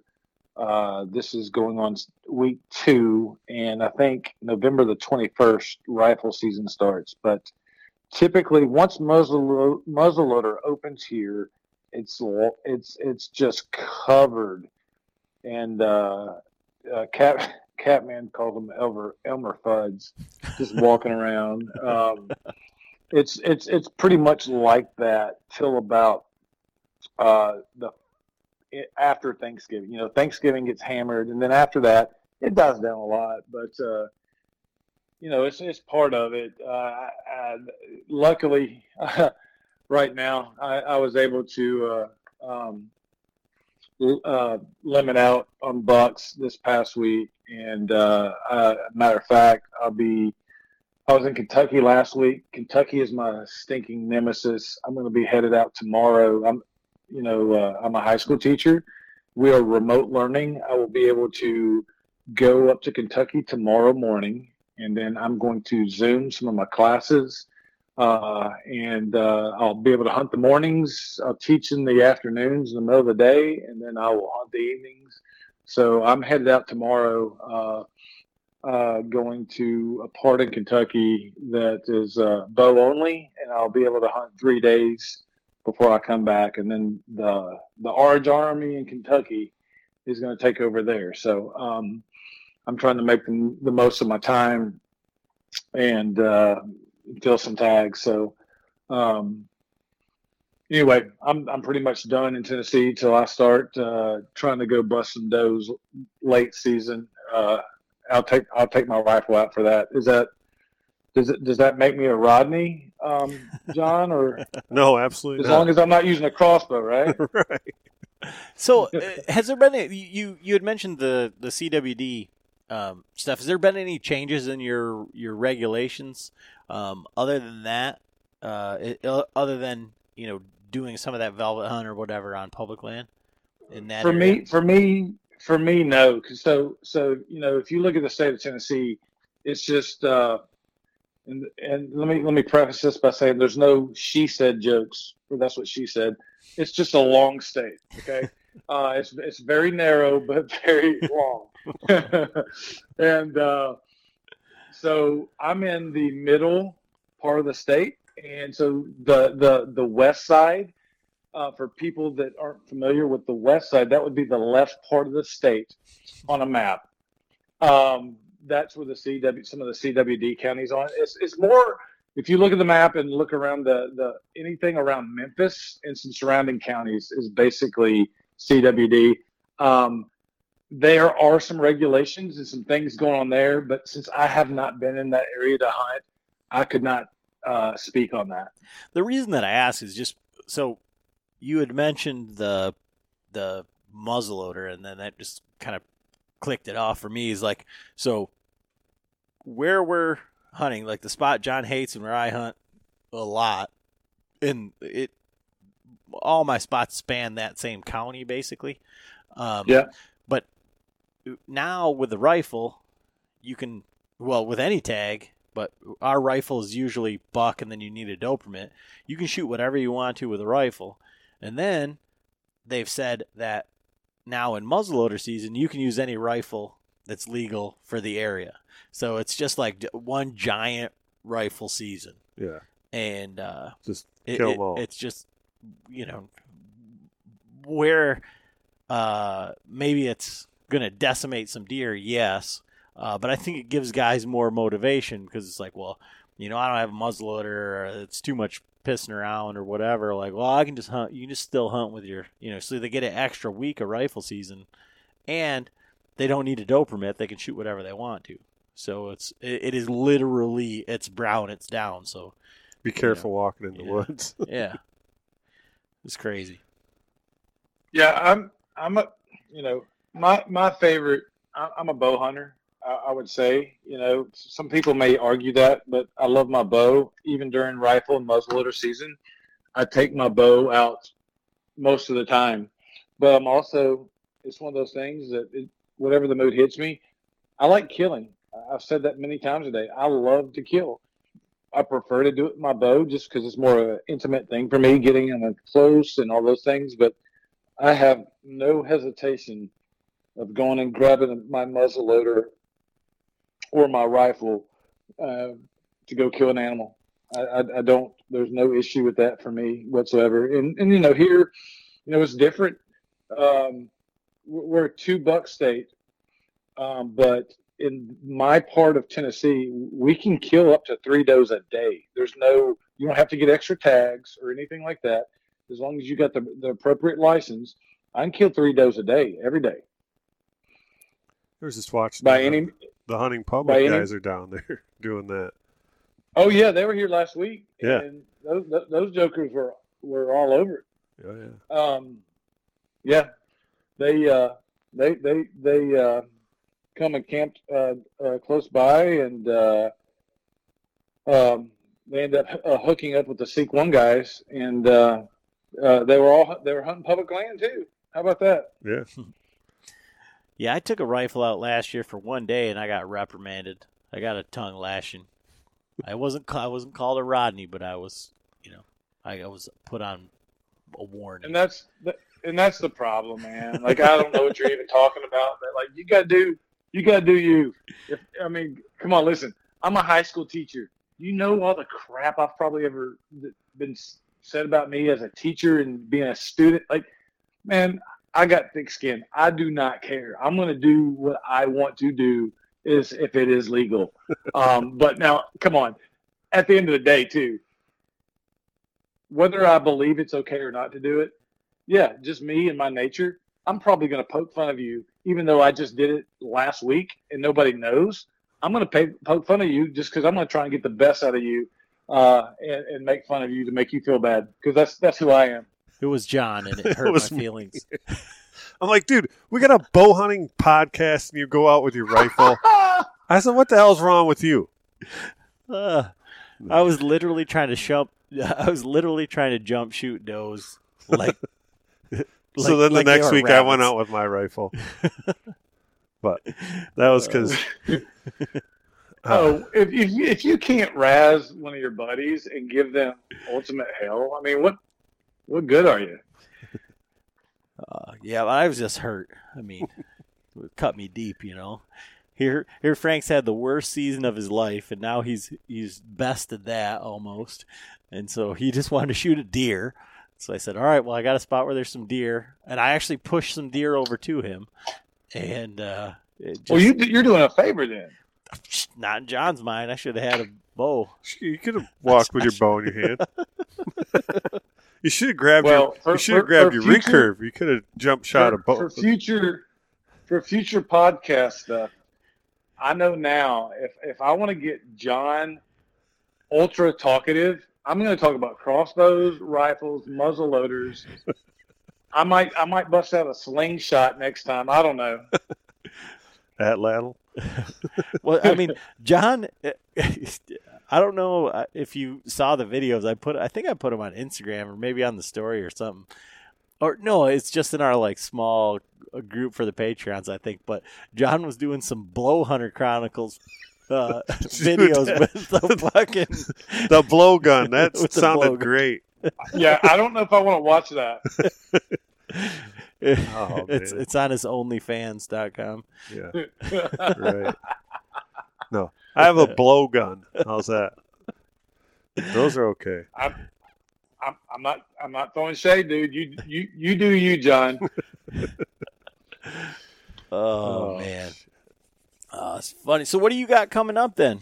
Other than you said you're going to Kentucky. What's so difficult about Kentucky? Why has it been such a problem? So I hunted Kentucky last year for the first time. I'm very close to Kentucky. It's about an hour drive. I'm going to go where I'm going. It's about a 2-hour drive. No big deal. I went there last year 3 times. I took my bow twice, and I took my muzzleloader one time, Johnny. And last year, these deer, I saw some really, really nice deer.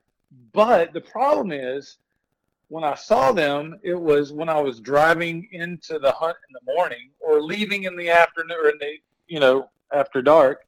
I never saw shooter deer when I was in the tree.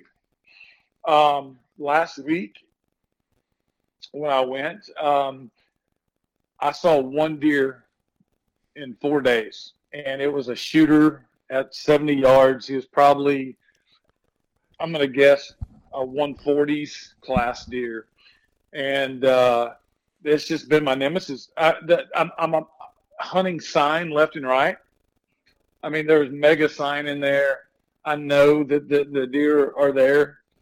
But for whatever reason, I just have not been able to get in a position to see the deer. So I was talking to after I left last week, the other guys that were hunting out there stayed 3 or 4 days.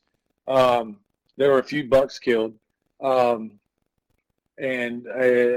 some dandies.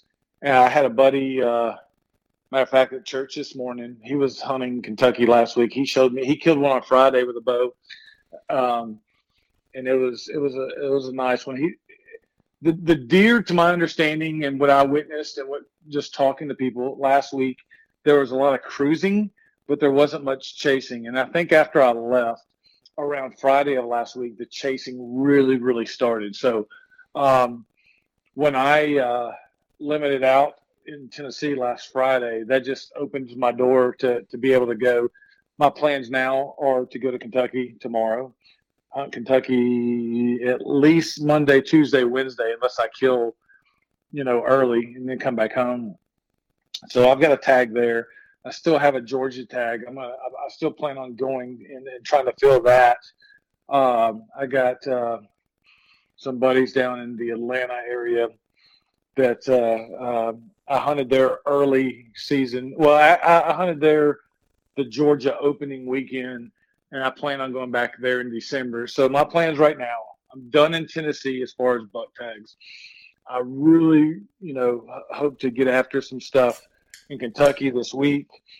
And then Mr. Ernie Powers is going to come down to Tennessee the first week of December, and I'm going to go with him. I may be filming for him since I'm tagged out now, and we're going to try and get him filled up on some buck tags. And at some point, I'm going to, like I said, Georgia. And early January, I'm going back to Mississippi where I killed that swamp buck last year with THP guys. I'm going to go. Ernie Powers is going to meet me. We're going to go down there. That'll be his first time down there. And I'm trying to talk old Cat Daddy into coming down there too. As of right now, that's it. I got a couple things. It's funny that you say that you're going down there, because I was telling my wife that there's a veterans hunt that I had an opportunity to go on a couple years, and it always falls on the ATA weekend, and so my wife was saying how she was happy that there was no ATA and that there was that there was going to be a break in the hunting talk for a minute. She's like, I know you guys will talk about it, but you won't be doing it. There's not that hunting. And I'm like, well, in January, there's always this hunt down in Mississippi, that I haven't got to go on, and she's like, I feel like if you were going to go to Mississippi, you should hunt gators or hogs or something, not whitetail. She said, that's not a whitetail state to me. I was like, but it's funny that you say that you're going down there in January, because I was like considering that myself. But is that Saddlepalooza? No, it's there's like a veterans hunt through the Rover with Joe. But one of the things I was going to ask you is it just seems odd. And again, I'm a terrible hunter, so this is coming from this is for the listener, aka myself also.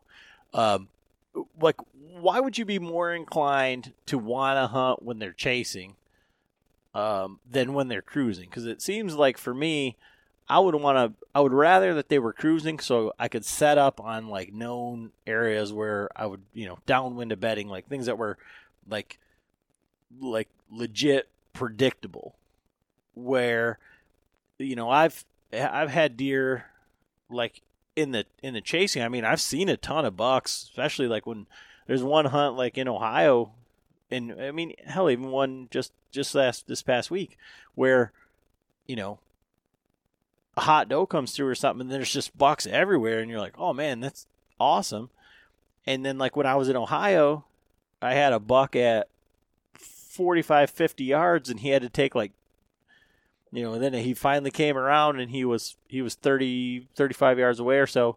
One more step, and he'd have cleared this bush, and he was coming to check me out, because I was calling to him and whatnot.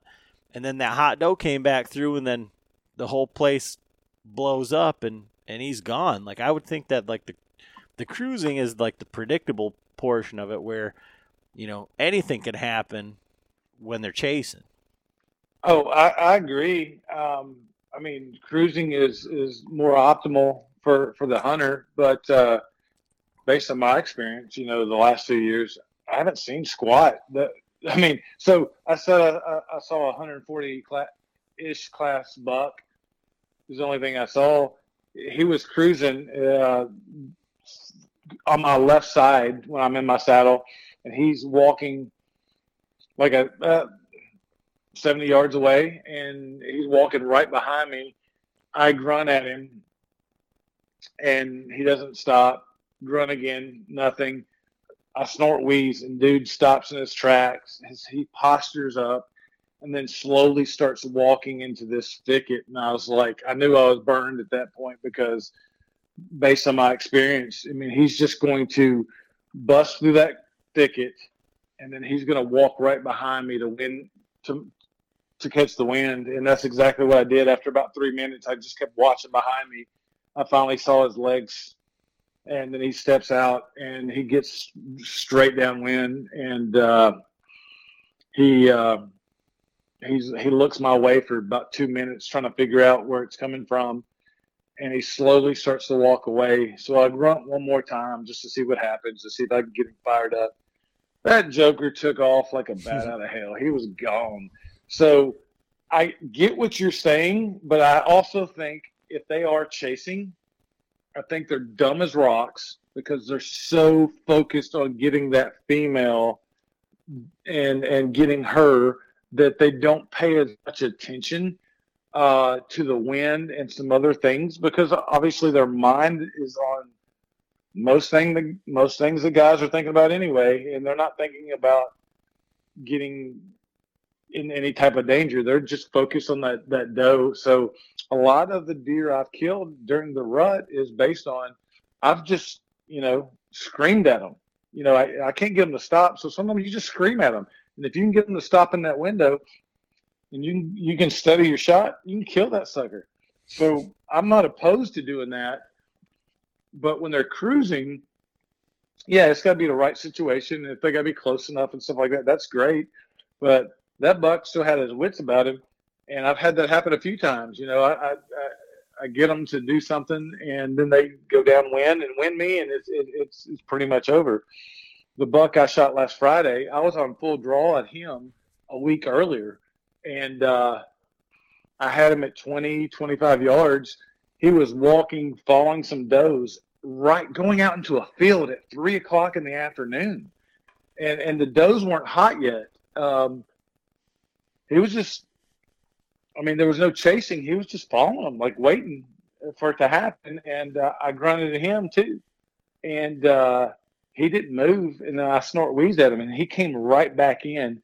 I just never could get a shot at him. And then a week later, this past Friday, he was. I saw the does, and I see him following basically the same scenario. He was following those does again, not chasing, just kind of keep. It was like he was their bodyguard, and gave me a shot opportunity, and I took care of him. And the doe he was one of the does that he was bodyguarding, she didn't want to leave either, so she was being nosy, so she had to go in the back of my truck also. So like for our listener then, kind of maybe it's damn near 2 hours right now. So maybe like a parting shot, like what do you normally we would say like what's your bow setup, blah blah blah. We've been through that. This is old hat for you by this point, It's round 2, So like what tips would you have for like this time of year for like peak rut for that chasing phase type? Like what are your setups, or like what would you say, okay, this is where I've been successful, this is what I look for, this is how I get it? Or are you just saying, okay, well, I just want deer sign, I want a bunch of doe? No. Do you ever sit all day? You said it. Well, there's many options here, obviously, but you said it earlier. My plan is the next 3 days, I'm going to go get in, and I'm going to play the wind based on bedding. I'm going to try to get tight in bedding or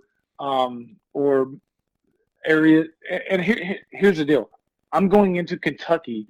I've hunted this area a little bit, but I don't have super knowledge on it. So I'm going into pinch points where I know that deer, based on sign from the past or sign, like I'm going to try and scout a little bit tomorrow before I hunt the afternoon or the evening. But I'm going to get in tight to some thick stuff, like where I know I'm fairly confident just on experience. I could totally be wrong, but based on experience of where does should typically be in bedding and some pinch points. And the buck that I saw at 70 yards, I was hunting on a saddle, not in my Phantom tethered saddle, but on a legit saddle on a ridge. And that dude I was in the right spot. I was just too far away. So how tight is tight to bedding? I was probably 50 yards from that. I think it just depends on the situation. I mean, here's the deal. We can say you should be 10 yards or 20 yards. I think it's all situational. And you got to go with what the the land gives you. And obviously, depending on how you're hunting, if you're hunting out of a saddle, you're able to get in a little bit more tree. But if you're in a lock-on, or which is still pretty much, you can get in a lot of trees, or if you're in a climber, unless you're a Rodney, bringing a ladder stand all the way through the woods to set up. I mean, that's different. But I think it's a situational thing. So here's what I would do different, based on I made a mistake in my opinion. So when I was on. There's a big just thicket that I knew was holding does. Actually, the reason I know that is I had a Tacticam reveal camera, which I'm not plugging them because I make anything. I just now got them. I stuck in there to see, and there were deer coming in there left and right. And I had one buck coming in the last 2 mornings just before shooting light. So that's where I went my last day there. And I sat in the middle of the saddle, like I was square in the middle of the saddle. Now that buck was cruising the side of the saddle. And as soon as, I'll just tell you what I did. As soon as I had that encounter with him, my thought was, okay, that's the way the wind's going. They're not coming through the saddle, they're coming on the edge of it. You know how a lot of bucks will go midway down a ridge or halfway down. They won't come to the top and be skyline and stuff like that. So as soon as that happened and I had that encounter, I hate to do it because I'm always afraid that another deer is going to come on me or walk by. I took everything down. I tore everything down and I moved about 50 yards over. So where I was not in the middle of the saddle anymore, I was on the side of it. I never saw another deer that day. I hunted till noon. I was there before daylight, and he came in about 45 minutes after daylight. And I thought it was going to be on. I thought I was going to be all over it, and it was just part of it. So I think that's the thing. I think you can't be afraid. I don't think you have to be afraid to move. If the deer are on one path, or typically, and if you've witnessed that a little bit, get up and move. You might get busted, sure, but at the same time, if they're not coming down your path or in your area, you got to put yourself in a better position to where they might be coming from. And I've heard guys say, "Hey, I've already had six shooters walk by, but they're just out of range." And I'll say, "Well, what are they doing?" "Oh, they're walking down the same path." Well, they're doing that for a reason. Get your butt up and move. That's my opinion. Yeah, you get some good video footage, but well, no shots. And that's what I was asking you, because so twice now over this past week, I've been set up, and the first time I knew I needed to be further out in there, and I didn't move, and then that's where I saw the deer, but man, when I was at full draw at that one just the other day, I was 52 yards from the edge, and I needed to be 30 yards. I'm just realizing, I think that because I killed a buck 2 years ago, 200 yards from there, and I was 10 yards from the edge, and that's right. I mean, I killed him at 25, but he was 10 yards from the edge of the thick shit, and I was thinking while I was up there, and all these deer did the same thing, took that same path, and I was I needed to be closer, but in the moment when I was walking up there was Rodney and all of his cousins and brothers and uncles and grandmas have their stands in there, and I can tell that they're gun stands or crossbow stands or whatever, because they're 60, 80 yards, 100 yards from the edge of the stuff. So they're shooting their long weapons into the thick shit. But I knew I needed to be closer, but I wasn't close enough, and that's why I was asking if you have a comfort zone in that situation. I think it's all situational. some of it is feeling. Yeah, some of it is visually what you're seeing. You know, it's easy for me to sit here, obviously, and say, yeah, I got up and moved because I saw this buck do this. It was only one buck. If I'd seen other bucks come on the other side, I could, or if I was getting down and a buck busted me that was a shooter, you could say, oh, you screwed up. I'd second guess myself. But just being a hunter and being out in the woods as much as I have, and a lot of it is intuition and going on experience. I'm going to screw up a lot, and there's a lot of times that I might, and I have made the wrong decision. But I think that it's easy to overthink things too, and second guess yourself and all that. That's super easy to do. I think a lot of it goes on the wind, playing the wind. If you're going to hunt a bedding area, I think you have to play it up for the bucks to cruise downwind of that, and you got to put yourself in a situation to be able to take that shot. And if you do, let's say you do that, and you witness a few bucks taking the same path, they're getting something that you're not seeing or smelling or whatever, obviously. So I think that's when you got to get up and move, and maybe you're too close and you go further. I mean, you guys know, how many times have you watched the Weather Channel app or whatever app you're using, and the wind's supposed to be doing one thing, but it's swirling or going 4 different directions in 20 minutes. And I mean, sometimes those things are just, you can't help. But I think you got to go with experience and your knowledge and make a decision and do it. If it doesn't feel good, don't do it. Just don't overthink it. I think we as hunters tend to overthink things, or we out clever ourselves when we're not very clever to begin with, especially me. But, and another thing is what I like to do, and I've had a little bit of experience. I'm not going to say it's been always money for me. Hunt the hunters.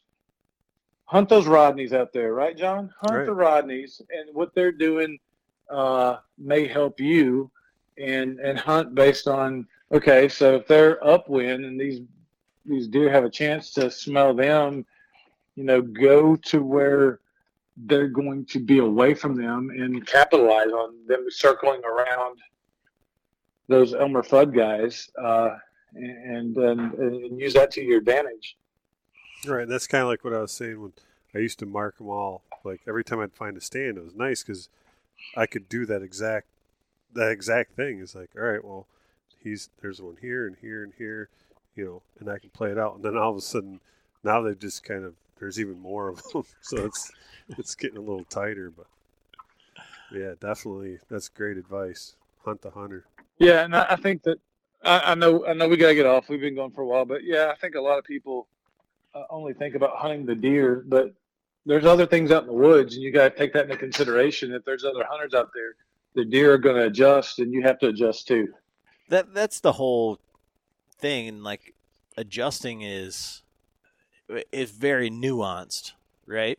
So one of the things I was going to say is like, that experience piece, like the same guys kill deer every year, all the time, consistently.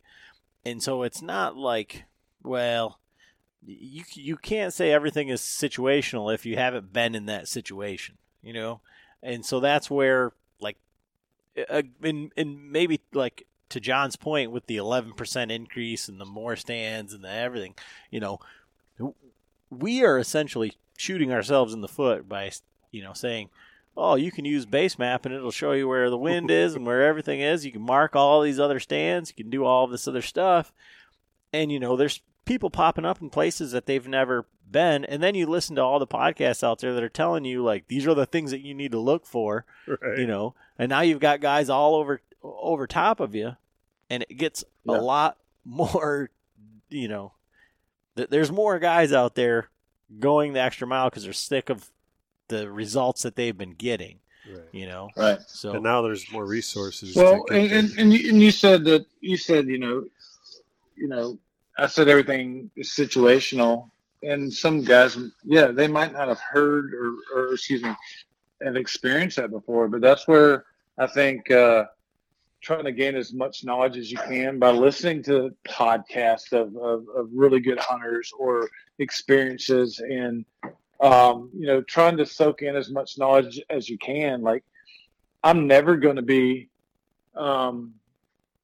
topped out as a hunter. I'm always learning, and if you don't have the mindset of you're always needing to learn, I think that you're limiting yourself. Like, just life lesson number one as a human being.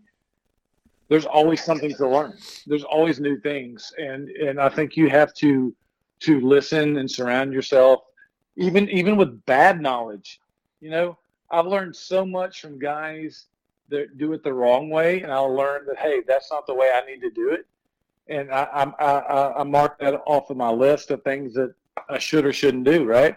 So, but the biggest thing is experience. I'm a better hunter today because I've learned how not to do things from mistakes, and just being out in the woods and experiencing, watching these deer and their movements and their habits. And if I make a noise or if I call to them or whatever, seeing their body language, that stuff's huge. I mean, and that's everything in life. Again, experience is key. And for the inexperienced hunter, some guys come out and have success right away, but that doesn't make them a good hunter. Makes them lucky. And I don't claim to be. I've had a lot of luck in my life, and I'm not ashamed of it. But at the same time, I don't look at that and say, oh yeah, I'm good.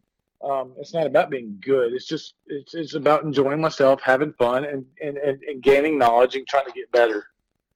That's what it comes down to. I think I'm just such a bad hunter that everything is luck, and it just ends up being like I get luckier the more I do it. So maybe I'm it's getting called better. Experience. But every time it happens, I'm like, no shit, like that never happens. Like, what's going on? So I like I said, I always just try and view everything like from the listener's perspective of like people that are like trying to learn. That's what I'm trying to. I mean, just to everybody out there listening, don't do what we do. Just go out and be a Rodney, and you'll be lucky, and you'll kill monster bucks. There's 150 inch around every corner. That seems to ring true. Rodney's always killed the Dukes. If I thought that people would actually listen to this episode, I would name it Rodneys and Dukes with Adrian Wilson. But well, hey, here's proof right here. My biggest buck ever was my first buck kill ever, and that was nothing but luck. It was with a rifle. I'm sitting in the stand at first light, and I'm like, you know what? I think I'm going to rattle. I don't know what I'm doing. And I rattle, and this joker comes running in out of a thicket. I don't even know what the wind was. I didn't play the wind back then. But to my defense, I was probably taking 3 showers before I went and hunted and used every Scent-Away product out there. So wind didn't matter, right? And this deer comes running in at 60 yards, and I put him down. I don't even know what I've got. I'm a new hunter at this point, because if you guys remember, I didn't start hunting until I was like 28 years old. I killed that joker my first year hunting, and it's still my big bow, gun, muzzleloader, slingshot, whatever, my biggest buck to date. So, and that's the only one I ever scored. He's like 144, 145 and change. So, just to further that, did you go and do the same thing on the next hunt and the next hunt and the next hunt? Did you just rattle your ass off like every time because that was what worked for you? Hell yeah, of course I did. I was a rattling fool. I was waiting for them all to come running in just like that dude did. And the funny thing is, that year, back then Tennessee had a 3 buck limit. I don't know how many good bucks I rattled in that year that I just flat out missed. I mean, like, I thought that was the way to go. Man, all you got to do is get you some rattling horns or a rattle bag, and these jokers just come running to you. You probably were the expert too. Like I just all I did was rattle, and here they come. Oh yeah, hey, I could imagine it if only I was on Facebook back then. I'd be telling everybody how to kill deer. This is what you got to do. Oh, 4 showers, send away spray, rattle bag. Oh my gosh! Oh my. Tink 69 in a half hour shape around your stand. Don't worry about anything downwind because we're not playing the wind because you've showered all these times. Yes, and that's hilarious. That is so money right there. You know how many guys are on Facebook talking about their big butt kill because they did this, that. Yeah, that would have been me. Man, I'm so disappointed that there's no ATA, that we're not going to get to hang out and drink some beers this year. I know. That's why you guys are going to come and hunt Tennessee during turkey season, and we'll drink beers and then hunt a little bit of the time. You just give us some dates, man. I'm in. That's easy. All right, it's done. It's done. I mean, we've got this recorded. Don't you edit this out of the podcast, Adam. Well, I got you too, John. So. Right. Well, I was just telling my wife, I'm like, after watching the Hunting Public, is like, go down to Tennessee. You can get your license for a spring turkey. Then you come back in the fall for a fall turkey. Plus, you get 2 buck tags and then the doe tags as long as you're in the right area. It's like, well, you can book it. So. Turkey season and next deer season, wherever THP guys hunted this past week, which I won't name it, but everybody locally will know where it's at, is going to get hammered. Right. Oh, yeah. Hammered.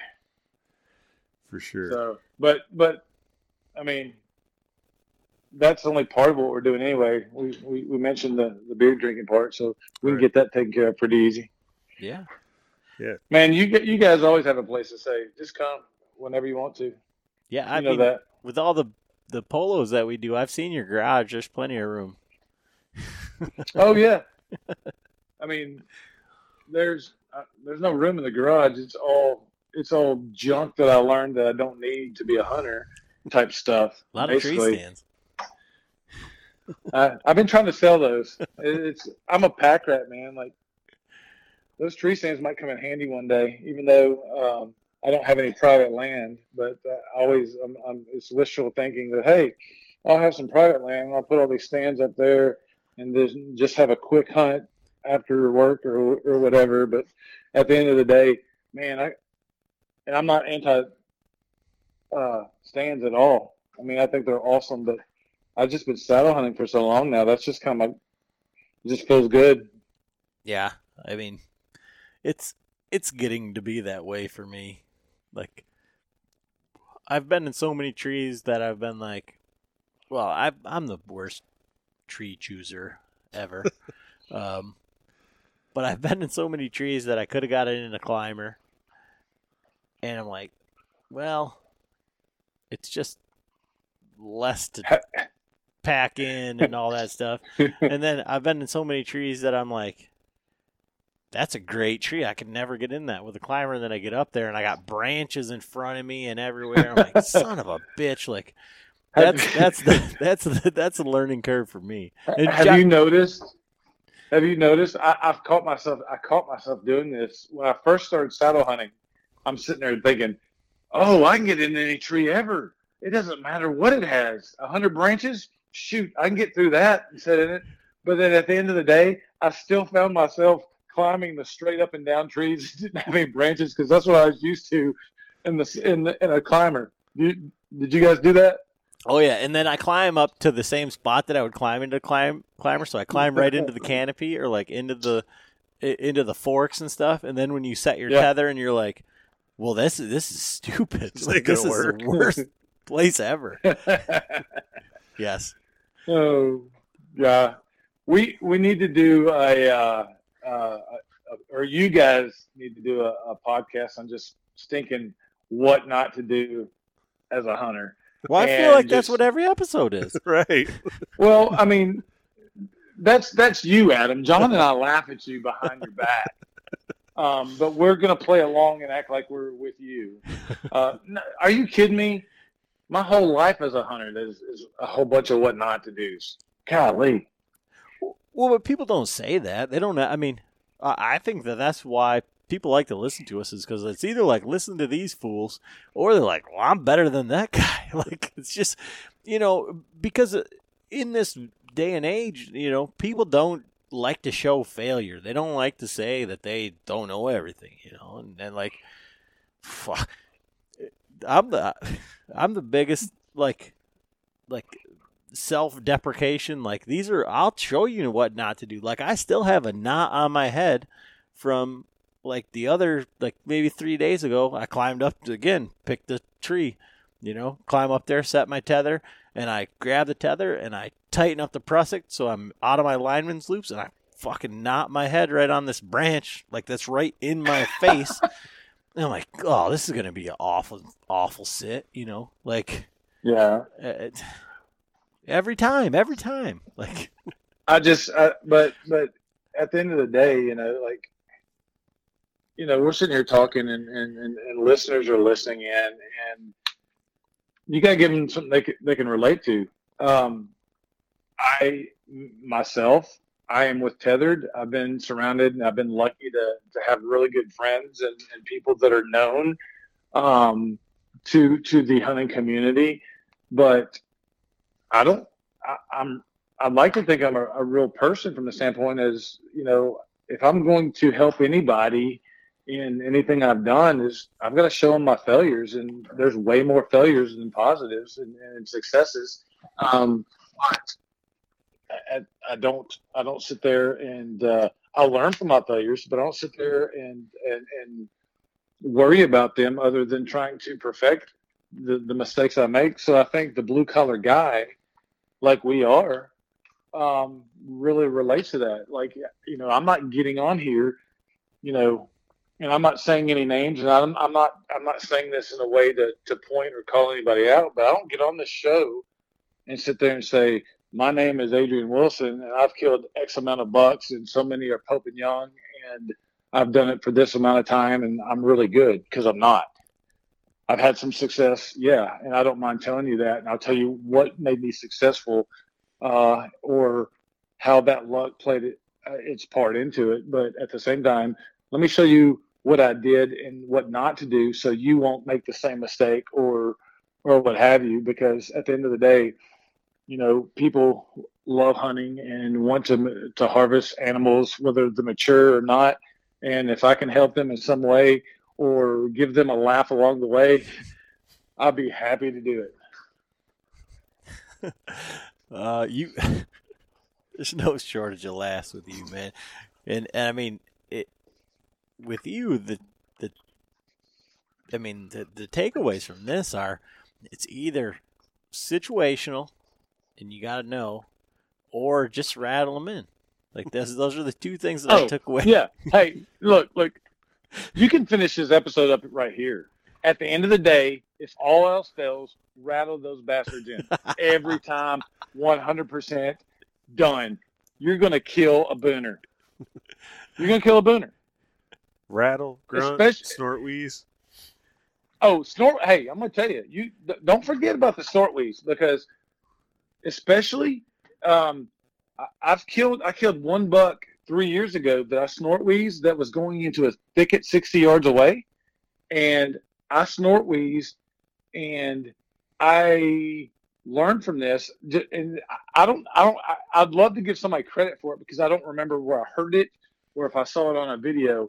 I snort wheeze when this joker went and it stopped him. He didn't stop on the grunts. The snort wheeze stopped him, but he then continued to go into the thicket. And I was in my saddle. And I waited for about 4 or 5 minutes, watching behind me where the wind was going. and he came out, and I killed that joker because he was going downwind to win me. This was during the rut.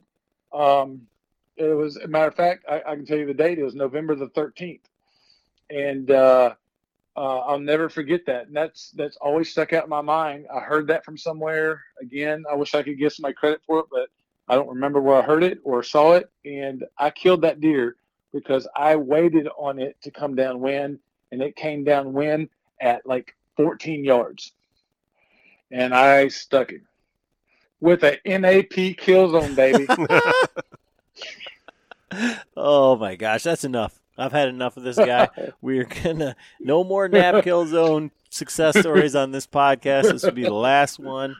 Adrian, I appreciate your time, but get that shit out of here. So, well, I'm like I said, I'm in Kudu's and Iron Wheel now. So where can everybody follow along with all of your stuff? I mean, I know you're on the Tethered Nation YouTube, you know, you're in the THP, you're in Catman's videos, but, you know, where can they follow along if they just want more rattling and scent control? Well, that's my premium account. That's a paid account. I will have to give that information out to the select few that might want to pay me for that. But other than that, if you just want to follow along, I have a public Instagram under Big A Sports. Come and follow me there. I'm on Facebook, Adrian Wilson. I'll add you if you friend request me. I don't really post a lot on there just because I don't. Instagram is my jam, and that's about it. If you're lucky, or if I'm lucky, I might be able to score a podcast or two here and there when they need to fill some spots, stuff like that. And don't forget BillyCurringtonMusic.com. He's got some great songs. Change the tunes for I like drinking beer or whatever to like I like killing deer. I'm not a songwriter, but John, you and I need to hook up, brother. In a songwriting type of way. Just to clarify. Yeah, right. Well, that's gonna close this one out, man. So that's all we got. Oh man, this was a marathon, and I feel like I could keep going. But boys, y'all have a good rest of your evening, and I will be in contact and let you know what's going on with me, and hopefully I can send you some big slammer pics of Kentucky and anything else that I rattle in the rest of the year. Perfect, man. Sounds Thank good. you. All right, boys. Y'all have a good night. Thank you.